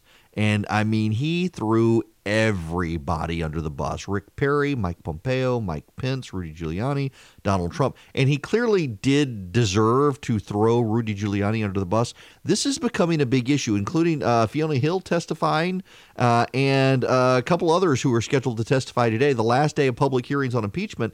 And Rudy Giuliani is the target of all of them. They're not actually targeting the president. They're targeting Rudy Giuliani. Giuliani is going to be the fall guy here, but nobody's paying attention. And when we come back, I want to explore why no one in America, other than super partisans, are paying attention to impeachment, and maybe the media can learn a few lessons from this because it has a lot to do with them. It is that time for me to tell you all how awesome the Quip electric toothbrush is. Don't fast forward through this. Stick around. Listen. Because it's the truth. I use my Quip every day. My daughter uses hers. My wife uses hers. We got to get our 10-year-old on a regular brushing schedule. That's another story for another day. Quip is a great toothbrush, folks. You can go out, as I have, and buy the $100 Sonic toothbrushes that supposedly do some sort of brilliant job. They don't fit in the back of my mouth. I don't think they fit in the back of anybody's mouth. They're so poorly designed. And you got to take the charger with you wherever you go. They're terrible in design. The Quip was designed, you can tell, by dentists and designers working together. It fits in the back of your mouth, so you can get a good brushing of the back of your teeth. It vibrates great for 2 minutes. Get your teeth really clean every 30 seconds. It pulses. So you know it's time to move it in your mouth to a different location, so you get an even cleaning. It is great. And every 3 months, they send you a new brush head on a subscription service. It is great. Everything is designed great with Quip. It works on a single AAA battery. You don't have to carry a charger with you. I really do love this product. I've been using my Quip for 2 years. Well before I ever advertised for them on radio, I was using Quip because I like them. It generates great, healthy toothbrushing habits. My dentist keeps thinking I'm bleaching my teeth. I'm not. Just on and on, I could brag about it, but see it for yourself. Go to getquip.com/Erickson right now. You'll get your first refill pack free. That's your first brush head refill pack for free at getquip.com/Erickson. That's getquip.com/ERICKSON. Getquip.com/Erickson. Start brushing your teeth with healthy habits with Quip. Hello and welcome. It is Eric Erickson here, the Eric Erickson Show across the state of Georgia. Continuing to pay. We'll have news on that front coming soon. The phone number, 877-97-ERIC, 877-973-7425. First of all, very personal note here. Prayers appreciated right now for my wife and for the Green family. They are good friends. We hang out on the holidays and the like. They live 3 doors down from us in our neighborhood. Our kids go to school. I mentioned Sunday morning, our friend Amy died while taking a nap. Her oldest son and our daughter are in class together. Her youngest son is a year behind our son. They play in the cul-de-sac together. We shoot fireworks for the 4th of July every year together. We hang out on Halloween. We were together on Halloween this year. In fact, our son went trick-or-treating with the Greens. It's thrown us for a loop this week, and Amy's funeral is happening right now. I'm here with y'all, and Christy has gone to the funeral. And just prayers for the Green family, please, here in Macon. It's been a sad week around here, and that's happening right now. And now I need to apologize because I'm about to have a conversation and not with y'all. You all get to eavesdrop on the conversation that I'm going to have, and it's going to be a one-sided conversation because I know that people in the media are listening to this. I can trace the IP numbers. I know who's listening to this program, watching it on Facebook Live and YouTube and Periscope for Twitter and the like. I see who's watching.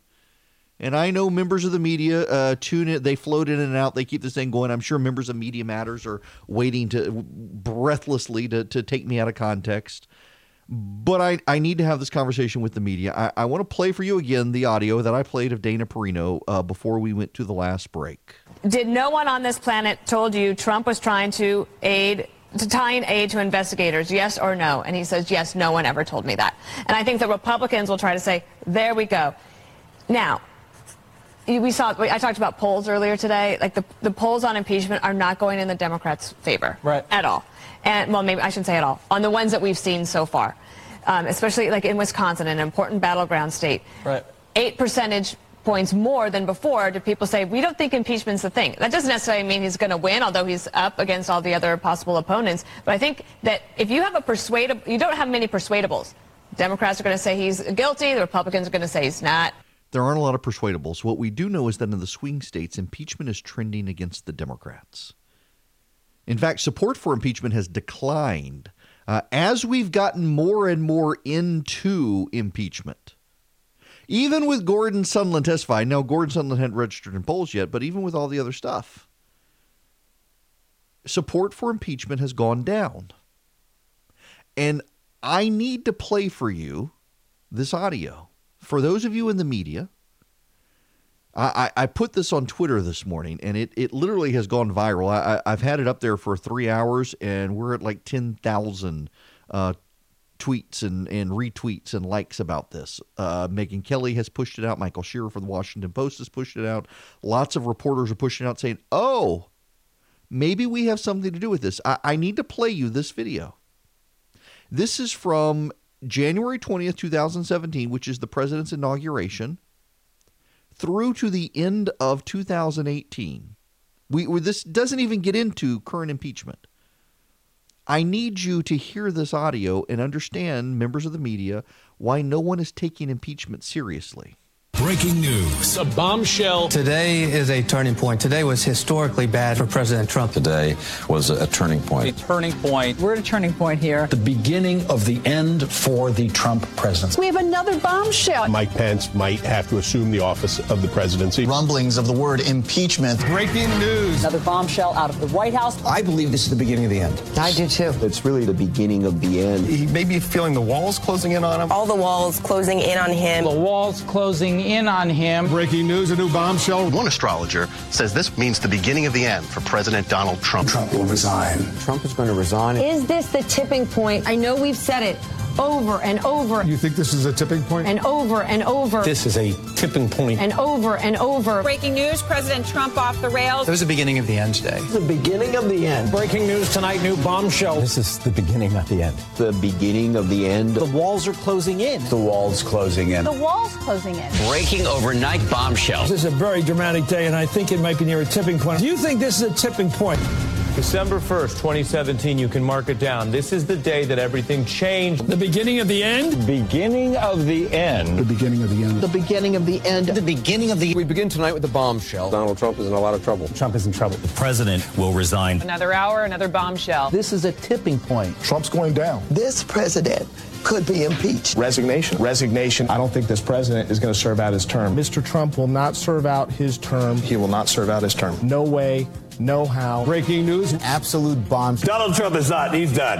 And it's over. It's over. The walls closing in. The walls closing in. This is going to be the Achilles heel. Breaking news tonight. I expect Trump to depart. This week will be the watershed week. Trump is in big trouble. Trump's in a lot of trouble. It's a sign of a terrified old man who feels the walls closing in. The walls Are increasingly closing in on him. Tonight, the walls are closing in. Today changed everything. This is the beginning Of the end. Today, the biggest Tipping point for the Trump administration. What a historic day. The bombshells. He's underwater. He feels The walls closing in. Turning point. we may be at a tipping point. It's the beginning of The end. The beginning of the end. Another bombshell. bombshell. Bombshell. Bombshell. Bombshell. Bombshell. Bombshell. This is a bombshell. It is.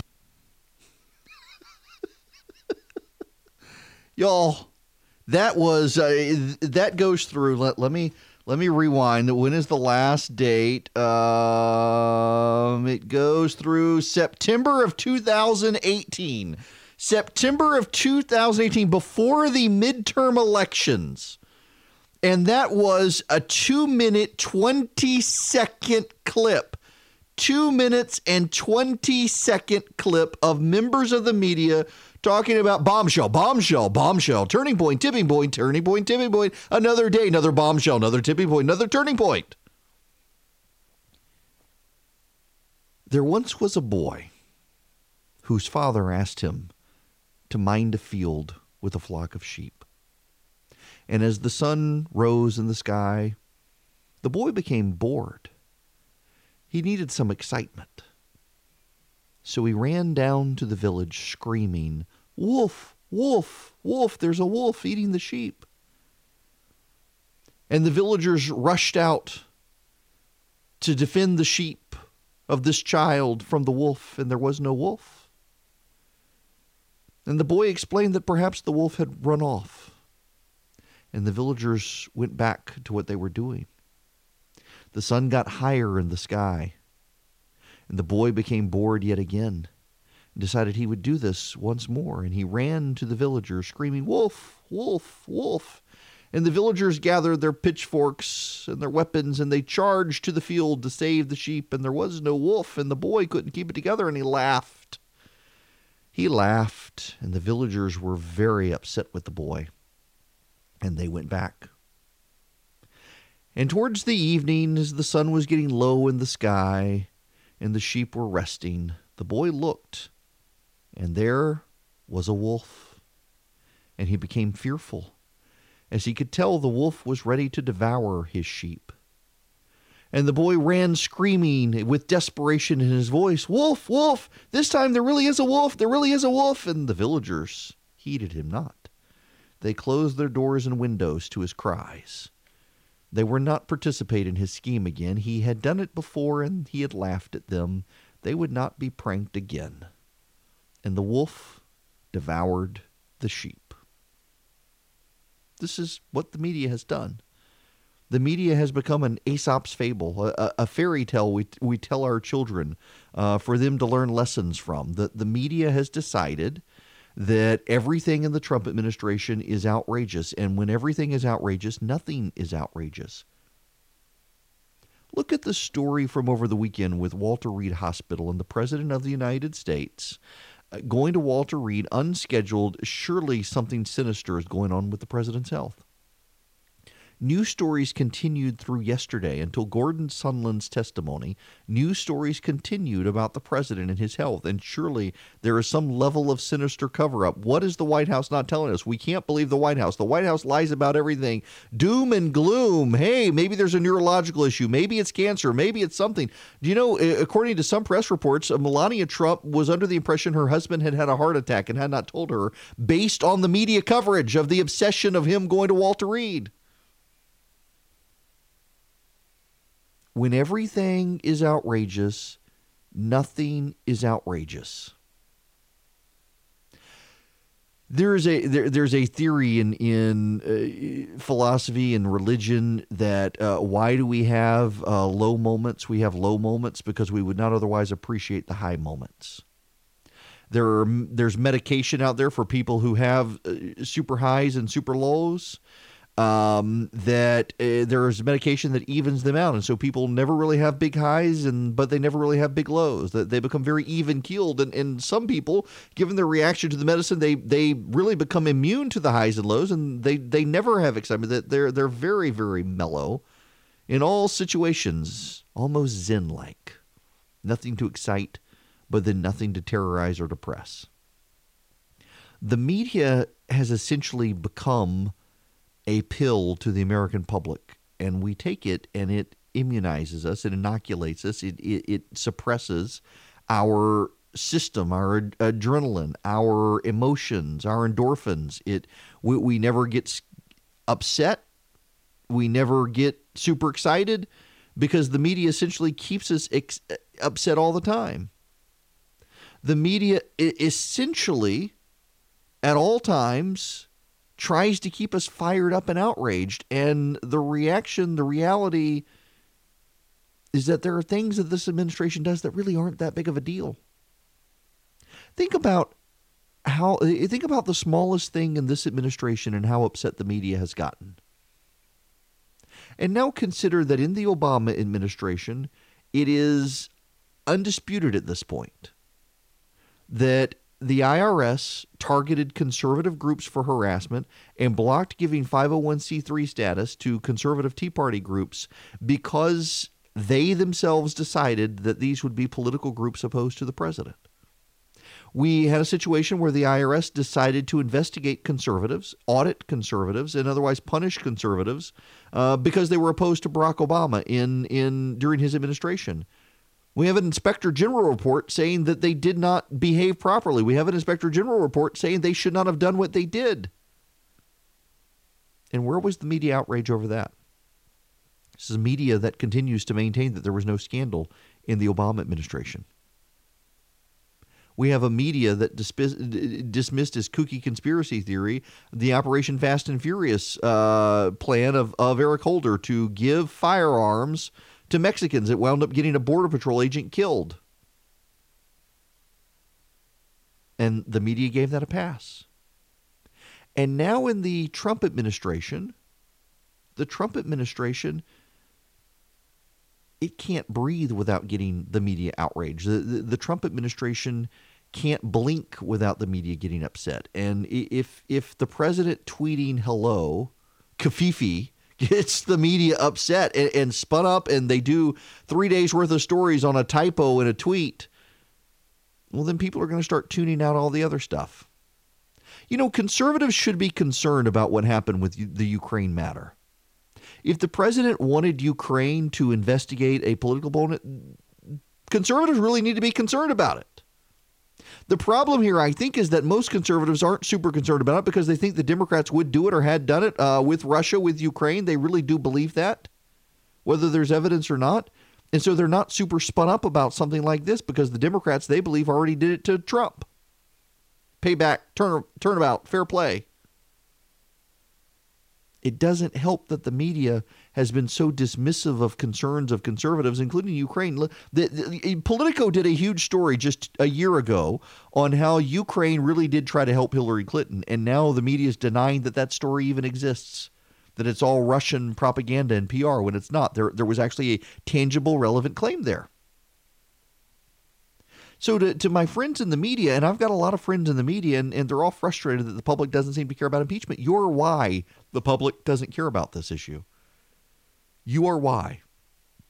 You're why the public can't get worked up about it. You have made everything so outrageous, people can no longer get outraged. You have cried wolf for so long that people, even if there is a wolf now, even if something wrong is happening, even if there is a bombshell, turning point, tipping point now, nobody's paying attention anymore because you've done it for 3 years and you overplayed your hand.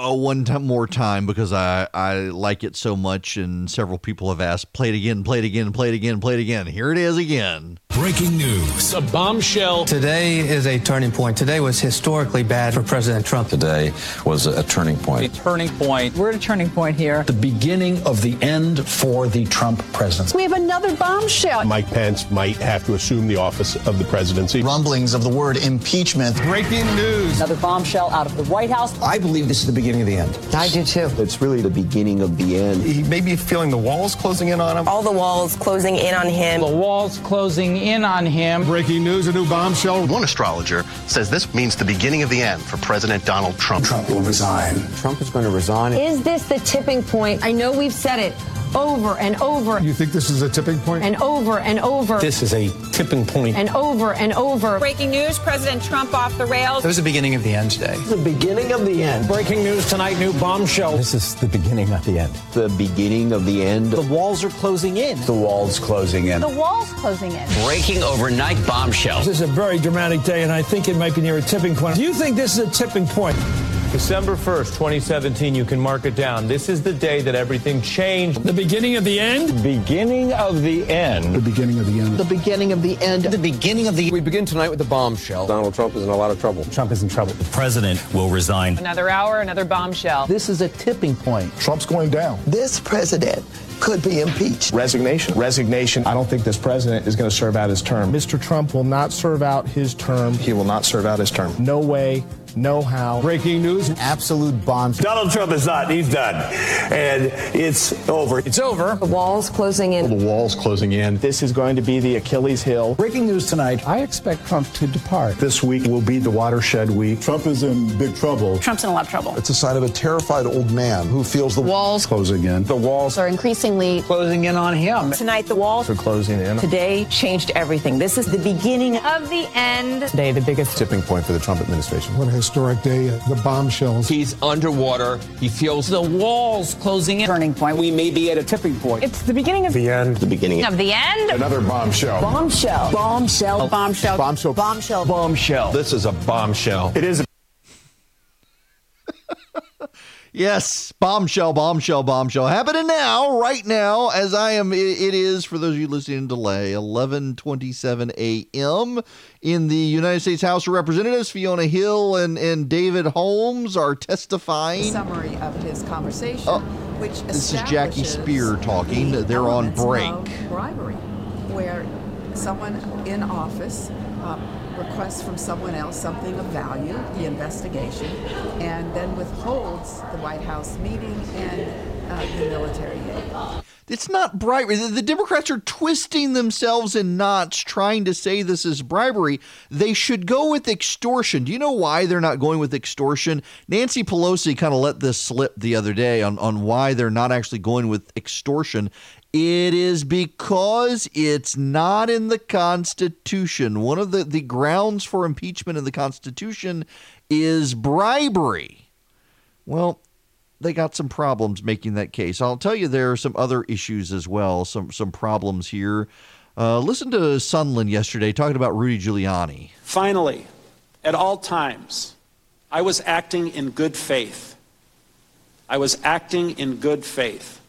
As a presidential appointee, I followed the directions of the president. We worked with Mr. Giuliani because the president directed us to do so. We had no desire to set any conditions. We had no desire to set any conditions on the Ukrainians. Indeed, my own personal view, which I shared repeatedly with others, was that the White House and security assistance should have proceeded without preconditions of any kind. We were working to overcome the problems given the facts as they existed. Our only interest, and my only interest, was to advance long-standing U.S. policy and to support Ukraine's fragile democracy. Yeah, he didn't like working with Rudy. He didn't want to work with Rudy. He says nobody wanted to work with Rudy. He says that Rudy Giuliani went around the standard processes. We need to dwell on this a little bit when we come back, play what he said. It sets the stage for today's hearings, the last public hearings before Thanksgiving.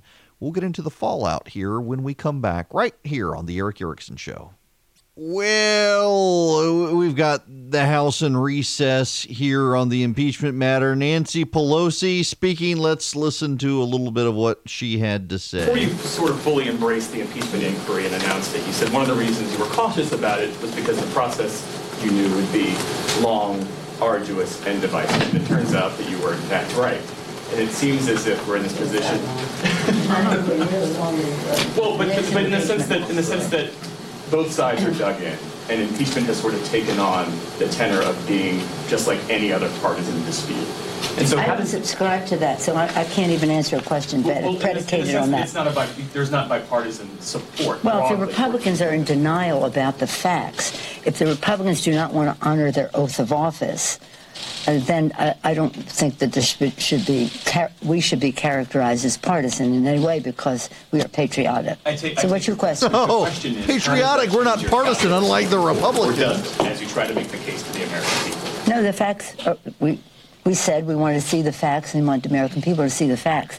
Whatever decision is made, and it has not been made yet, whatever decision is made to go forward will be based on our honoring our oath of office, not on the resistance to the truth of the Republicans on the other side. I think the sad tragedy of all of this is the behavior of the president and the defense of that behavior by the Republicans. Yes, sir. Madam Speaker, on a different subject. Trade. What additional guarantee? They're going to the North American trade deal. Yeah, so she's patriotic. Republicans are partisan, and they're not honoring their oath of office. Right. Here's a little more. That the truth will set us free. The president has said to me, the call was perfect. I said to him, the call was perfectly wrong. There's something very sad about all of this because the president is undermining and shredding the fabric of our democracy and the patriotism of so many of the American people. Trying to make this a ploy for patriotism, I don't think that's going to. I don't think that's going to work. I really don't think it's going to work. Now, David Holmes is testifying before the committee. You will recall that Bill Taylor, the acting ambassador to Ukraine, said that he had an aide who could overhear the president talking to Gordon Sondland on the phone and overheard their conversation. Holmes is that aide who he's testifying right now. We'll get to his live testimony here in a minute. He's resumed now talking. But this is him being asked about the phone call. Update. Ambassador Sondland placed a call on his mobile phone. I heard him announce himself several times along the lines of Gordon Sondland holding for the president. It appeared that he was being transferred through several layers of switchboards and assistants, and I then noticed Ambassador Sondland's demeanor changed and understood that he had been connected to President Trump. While Ambassador Sondland's phone was not on speakerphone, I could hear the president's voice through the earpiece of the phone. The president's voice was loud and recognizable, and Ambassador Sondland held the phone away from his ear for a period of time, presumably because of the loud volume. I heard Ambassador Sondland greet the president and explain he was calling from Kyiv. I heard President Trump then clarify that Ambassador Sondland was in Ukraine. Ambassador Sondland replied, yes, he was in Ukraine, and went on to state that President Zelensky, quote, loves your ass. I then heard President Trump ask, so he's going to do the investigation. Ambassador Sondland replied that he's going to do it. Oh, boy. So now here's what you need to know. There are people casting doubts on Mr. Holmes' ability to overhear the president when the president was not on speakerphone. How is this possible? Y'all, I have personal experience with the president of the United States calling me at home. Actually, he called me and I was at a pizza restaurant. He called me on my cell phone, and the president was loud enough that without being on a speakerphone, the people in a restaurant, the people at the booth next to us, could hear the president on the phone talking to me. For those of you who know Ingleside Pizza in Macon, Georgia, there one night with my wife and kids, and I get an unlisted phone number calling me. And it's like 9 o'clock at night, and if there's an unlisted phone number calling me that time of night, it's probably a big deal. So I answer the phone, and the president comes on. And it's your favorite president. It was Donald Trump. And we had a conversation in the pizza restaurant, and you could tell remarkably the people at the booth next to us got rather quiet as they realized there was a voice on the phone. Listen, the moment I heard that David Holmes would claim that he could overhear the president on a cell phone through the earpiece, not actually him on a speakerphone, I knew that the story was probably true. It's like, okay, we're not going to go into details here.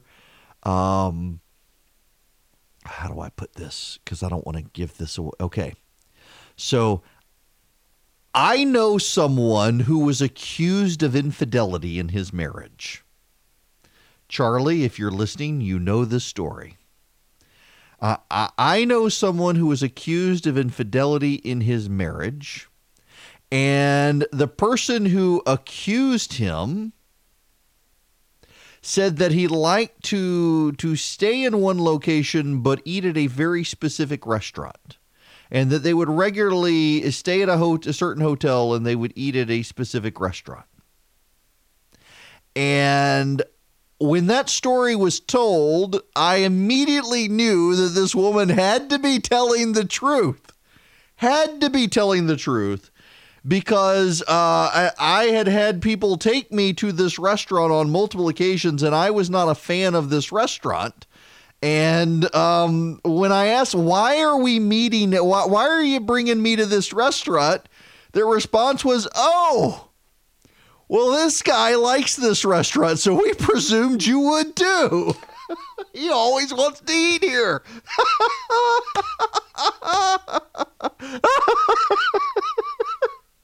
And I knew, I was like, oh my gosh, it's true. He really, that is all I can say. One day, maybe I can actually tell that full story, but today is not that day. Let's just say that little things like this happen. Occasionally, someone's telling the truth because they give a random detail, and you're like, oh my gosh, I know that detail's true, and there's no way this person would know that unless it happened. And this David Holmes guy testifying before the House Intelligence Committee says that he could overhear the president talking very loudly on a phone, even though the president wasn't on the speaker. It's like, that has happened to me with my family at a restaurant at like 9 o'clock at night.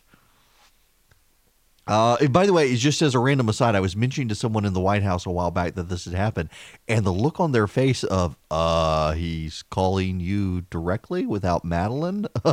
Madeline was his assistant until a couple of months ago.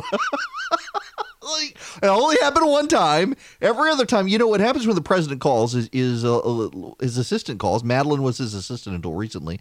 Madeline would call, and she'd say, is this Eric Erickson? And I'd say, yes. Typically, I say, this is Eric. And she says, Mr. Erickson, this is Madeline with President Trump. Please hold for the president of the United States. And you're put on hold, and then the president comes on, and you have a conversation with the president. It's kind of funny. That's happened a couple times. I was actually in the school line picking up my kids from school, and the president kept talking.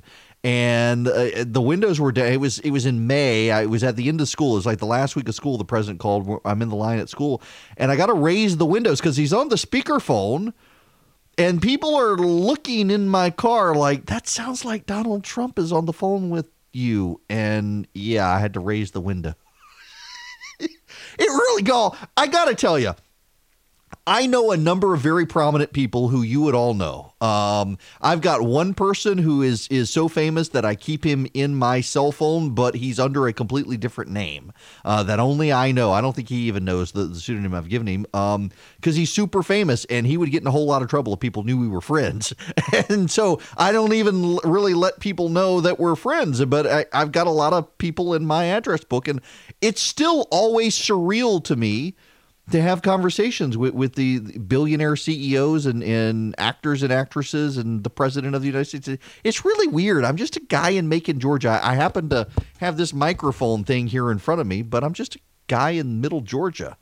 And yet all these people call. And it's kind of cool, but it's also very, very surreal. It very much is. One of the people who calls me every once in a while, who I've gotten to be friends with. In fact, I got to go teach him how to use his pizza oven. So I've got this just random, bear with me. I have a pizza oven. It's called a Rock Box, ROCCBOX. If you like Neapolitan-style pizzas, if you just want a good outdoor pizza oven, I got to tell you, I love my Rock Box. It's wood burning or propane. It gets up to 900 degrees. It can cook a Neapolitan-style pizza in about a minute. It's fantastic. Charlie has just turned off the phone lines because he knows there's no point in any of you calling now because now I'm talking about cooking. This thing is great, and I put up pictures, and Secretary Perry called me at home. I'm always in line somewhere. I was in line at Chick-fil-A getting the kids food, and unknown number calls, and I answer it, and it's Rick, and he and his wife, they've bought a Rock Box because they've seen my pictures online, but he needs my dough recipe. And I get these random calls. He called the other day just to check on Christy, and he's leaving. He is retiring. Y'all, Rick Perry is a good man. He and Anita are just dear, sweet people. I love them dearly, and I don't get to spend enough time with him. It is remarkable that he and Nikki Haley are two of the few people to leave the Trump White House, and the president has nothing but effusive praise for both of them. And that's he deserves it. Rick Perry is a wonderful human being. He is a good Christian man. He cares deeply for other people. regardless of party. He is leaving as Secretary of Energy. It is a staggering irony that Rick Perry is in charge of the department he could not remember that he wanted to kill. If you remember the debate moment, the oops moment, he had three cabinet level departments he wanted to kill. Labor, I think, was one, commerce or ag, one of them, and then the last one was oops, he couldn't remember it. Kind of killed his rebound on the debate stage, killed his chance of becoming president, and Rick Perry became in charge of the agency, the cabinet department that he couldn't remember. He was the longest-serving governor in Texas history. He became the most powerful governor in Texas history because he had served so long. He had appointed so many people to so many agencies, and they were all loyal to him. And they were loyal to him because he was loyal to them, but more so he was a friend to them. Random people will tell you that if Rick Perry found out about your situation, he was there to try to help. We get calls all the time. I got a call from him at an awkward moment a couple of weeks ago, and he was just calling to check on me and Christy, and just randomly. Anita, his wife, had seen something I had put on Instagram and just wanted him to call and check. And she occasionally wants him to call and get recipes from me for different things. They're just, y'all, I love this man dearly, and I am sorry to see him go. But it's time for him to go. Rick Perry has done his bit for King and Country. It's time for him to go make some money in the private sector. There are lots of progressives out there who don't like Rick Perry as a politician, and even they respect him as a person, and they should. All of you should, whether you like Donald Trump or not, whether you like Republicans or not. Rick Perry is a good man. He is a good man, and he deserves the praise he has gotten. December 1st will be his official last day, but he had his last cabinet meeting with President Trump yesterday. It is somewhat unfortunate, I think, that Gordon Sondland decided to try to drag Rick Perry into the impeachment stuff. It is beyond dispute that Rick Perry didn't know what was going on with withholding money from Ukraine, but Sondland says Rick Perry was involved in everything and that the president directed everything and everyone was kept in the loop, and has tried to drag in Mike Pence and Rick Perry. Essentially, what I think Sondland is trying to do is essentially to say, if you take me down, I'm going to take you all down. And it's not working for him. The State Department and the Energy Department both came out very forcefully yesterday after Sondland's testimony and said that neither Rick Perry nor Mike Pompeo knew anything about what was happening, and Sondland directly mischaracterized their conversations with him and with others. If you will recall, Sondland yesterday in his testimony said that the State Department was withholding documents from Congress, and they also withheld those documents from him, and he was not able to review those documents before going to Congress. The State Department basically said this is absolute BS, that Sondland absolutely could have had access to those documents had he requested them. He never requested them. That was the problem. This is part of what has got everybody's hackles up in D.C. Within my State Department emails, there is a July 19th email. This email was sent to Secretary Pompeo, Secretary Perry, Brian McCormick, who is Secretary Perry's chief of staff at the time, Miss Kenna, who is the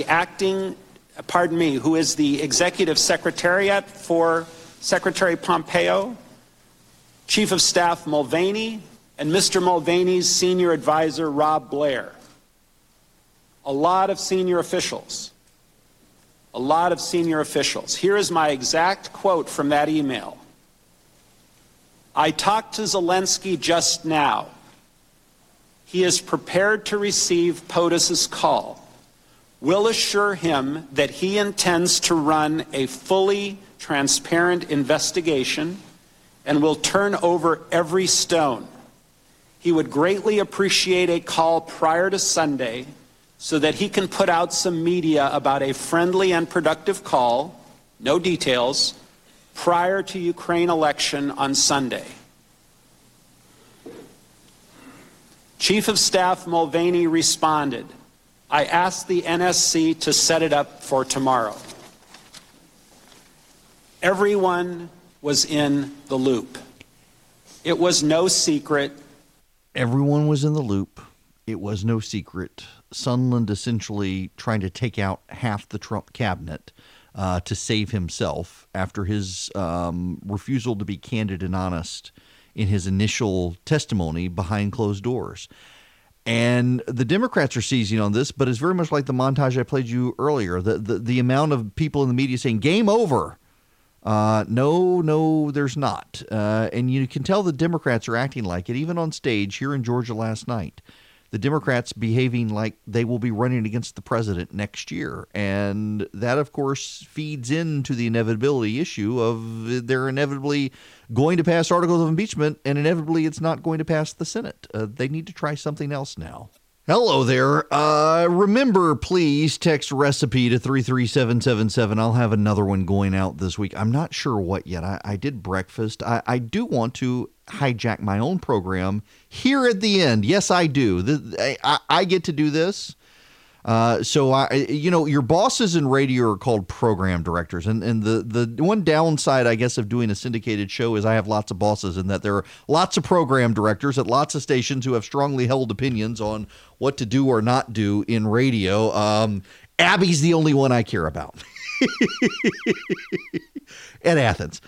She's fantastic. They're all great. But on my other radio show, one of the things they tell us, don't talk about cooking. Please don't talk. I talk about cooking. I'm going to do a cooking show one day. But I'm not going to send out this recipe. I'm just going to tell you, your turkey. I have a tip for your turkey for Thanksgiving. For your turkey for Thanksgiving, particularly if you're putting it in a smoker, but if you're roasting it as well, get a gallon Ziploc bag, fill it with ice cubes, and right before you put it in your roaster or put it on your smoker or even fry it, lay a gallon bag of ice cubes over the turkey breast for 30 minutes.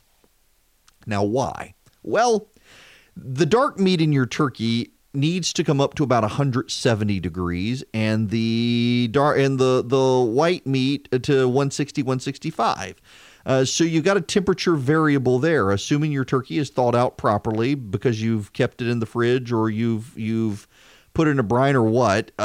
You got to do something, and the way you do it is lay that ice bag, a gallon, again, it's got to be a gallon filled up with ice cubes, lay it over the breast. That's going to lower the temperature of the breast. You got to do it for about 30 to 40 minutes, though. That will lower the temperature of the breasts enough to offset that the breasts cook at a lower temperature from the thigh and the legs and the dark meat of the turkey. So you won't get a dry breast and have juicy thighs, juicy dark meat. You want to lower that temperature a little bit, and that's the easiest way to do it is put that ice pack over the breasts. Now, I think now that I'm talking about Thanksgiving, so I have a really good gravy recipe. It's actually what I'm known for. When I wrote my book, and again, I got to get copies of my book to give away on the radio. But I wrote a book in 2016 after nearly dying. I wrote a book to my children of life lessons that I would want them to know if their mom and I did die, particularly if I died, because I very nearly did. And part of the end of the book, the last chapter, are recipes. They're my kids' favorite recipes. And I am known for my gravy recipe, which people are super intimidated by how to make gravy. And it is freaking easy, people. It is so easy to make an amazing gravy. In fact, I will not do any Thanksgiving cooking this year for the first time in probably 10 years. I will not do any Thanksgiving cooking. But I will be in charge of making the gravy still. And so I will send out my gravy recipe. It's easy and it's fantastic. If you want it, text recipe to 33777. Do it now, though, because I'm going to send out my gravy recipe in the next 30 minutes on the email list. And you're going to want it for Thanksgiving. You'll thank me later for it. And I will talk to you guys tomorrow.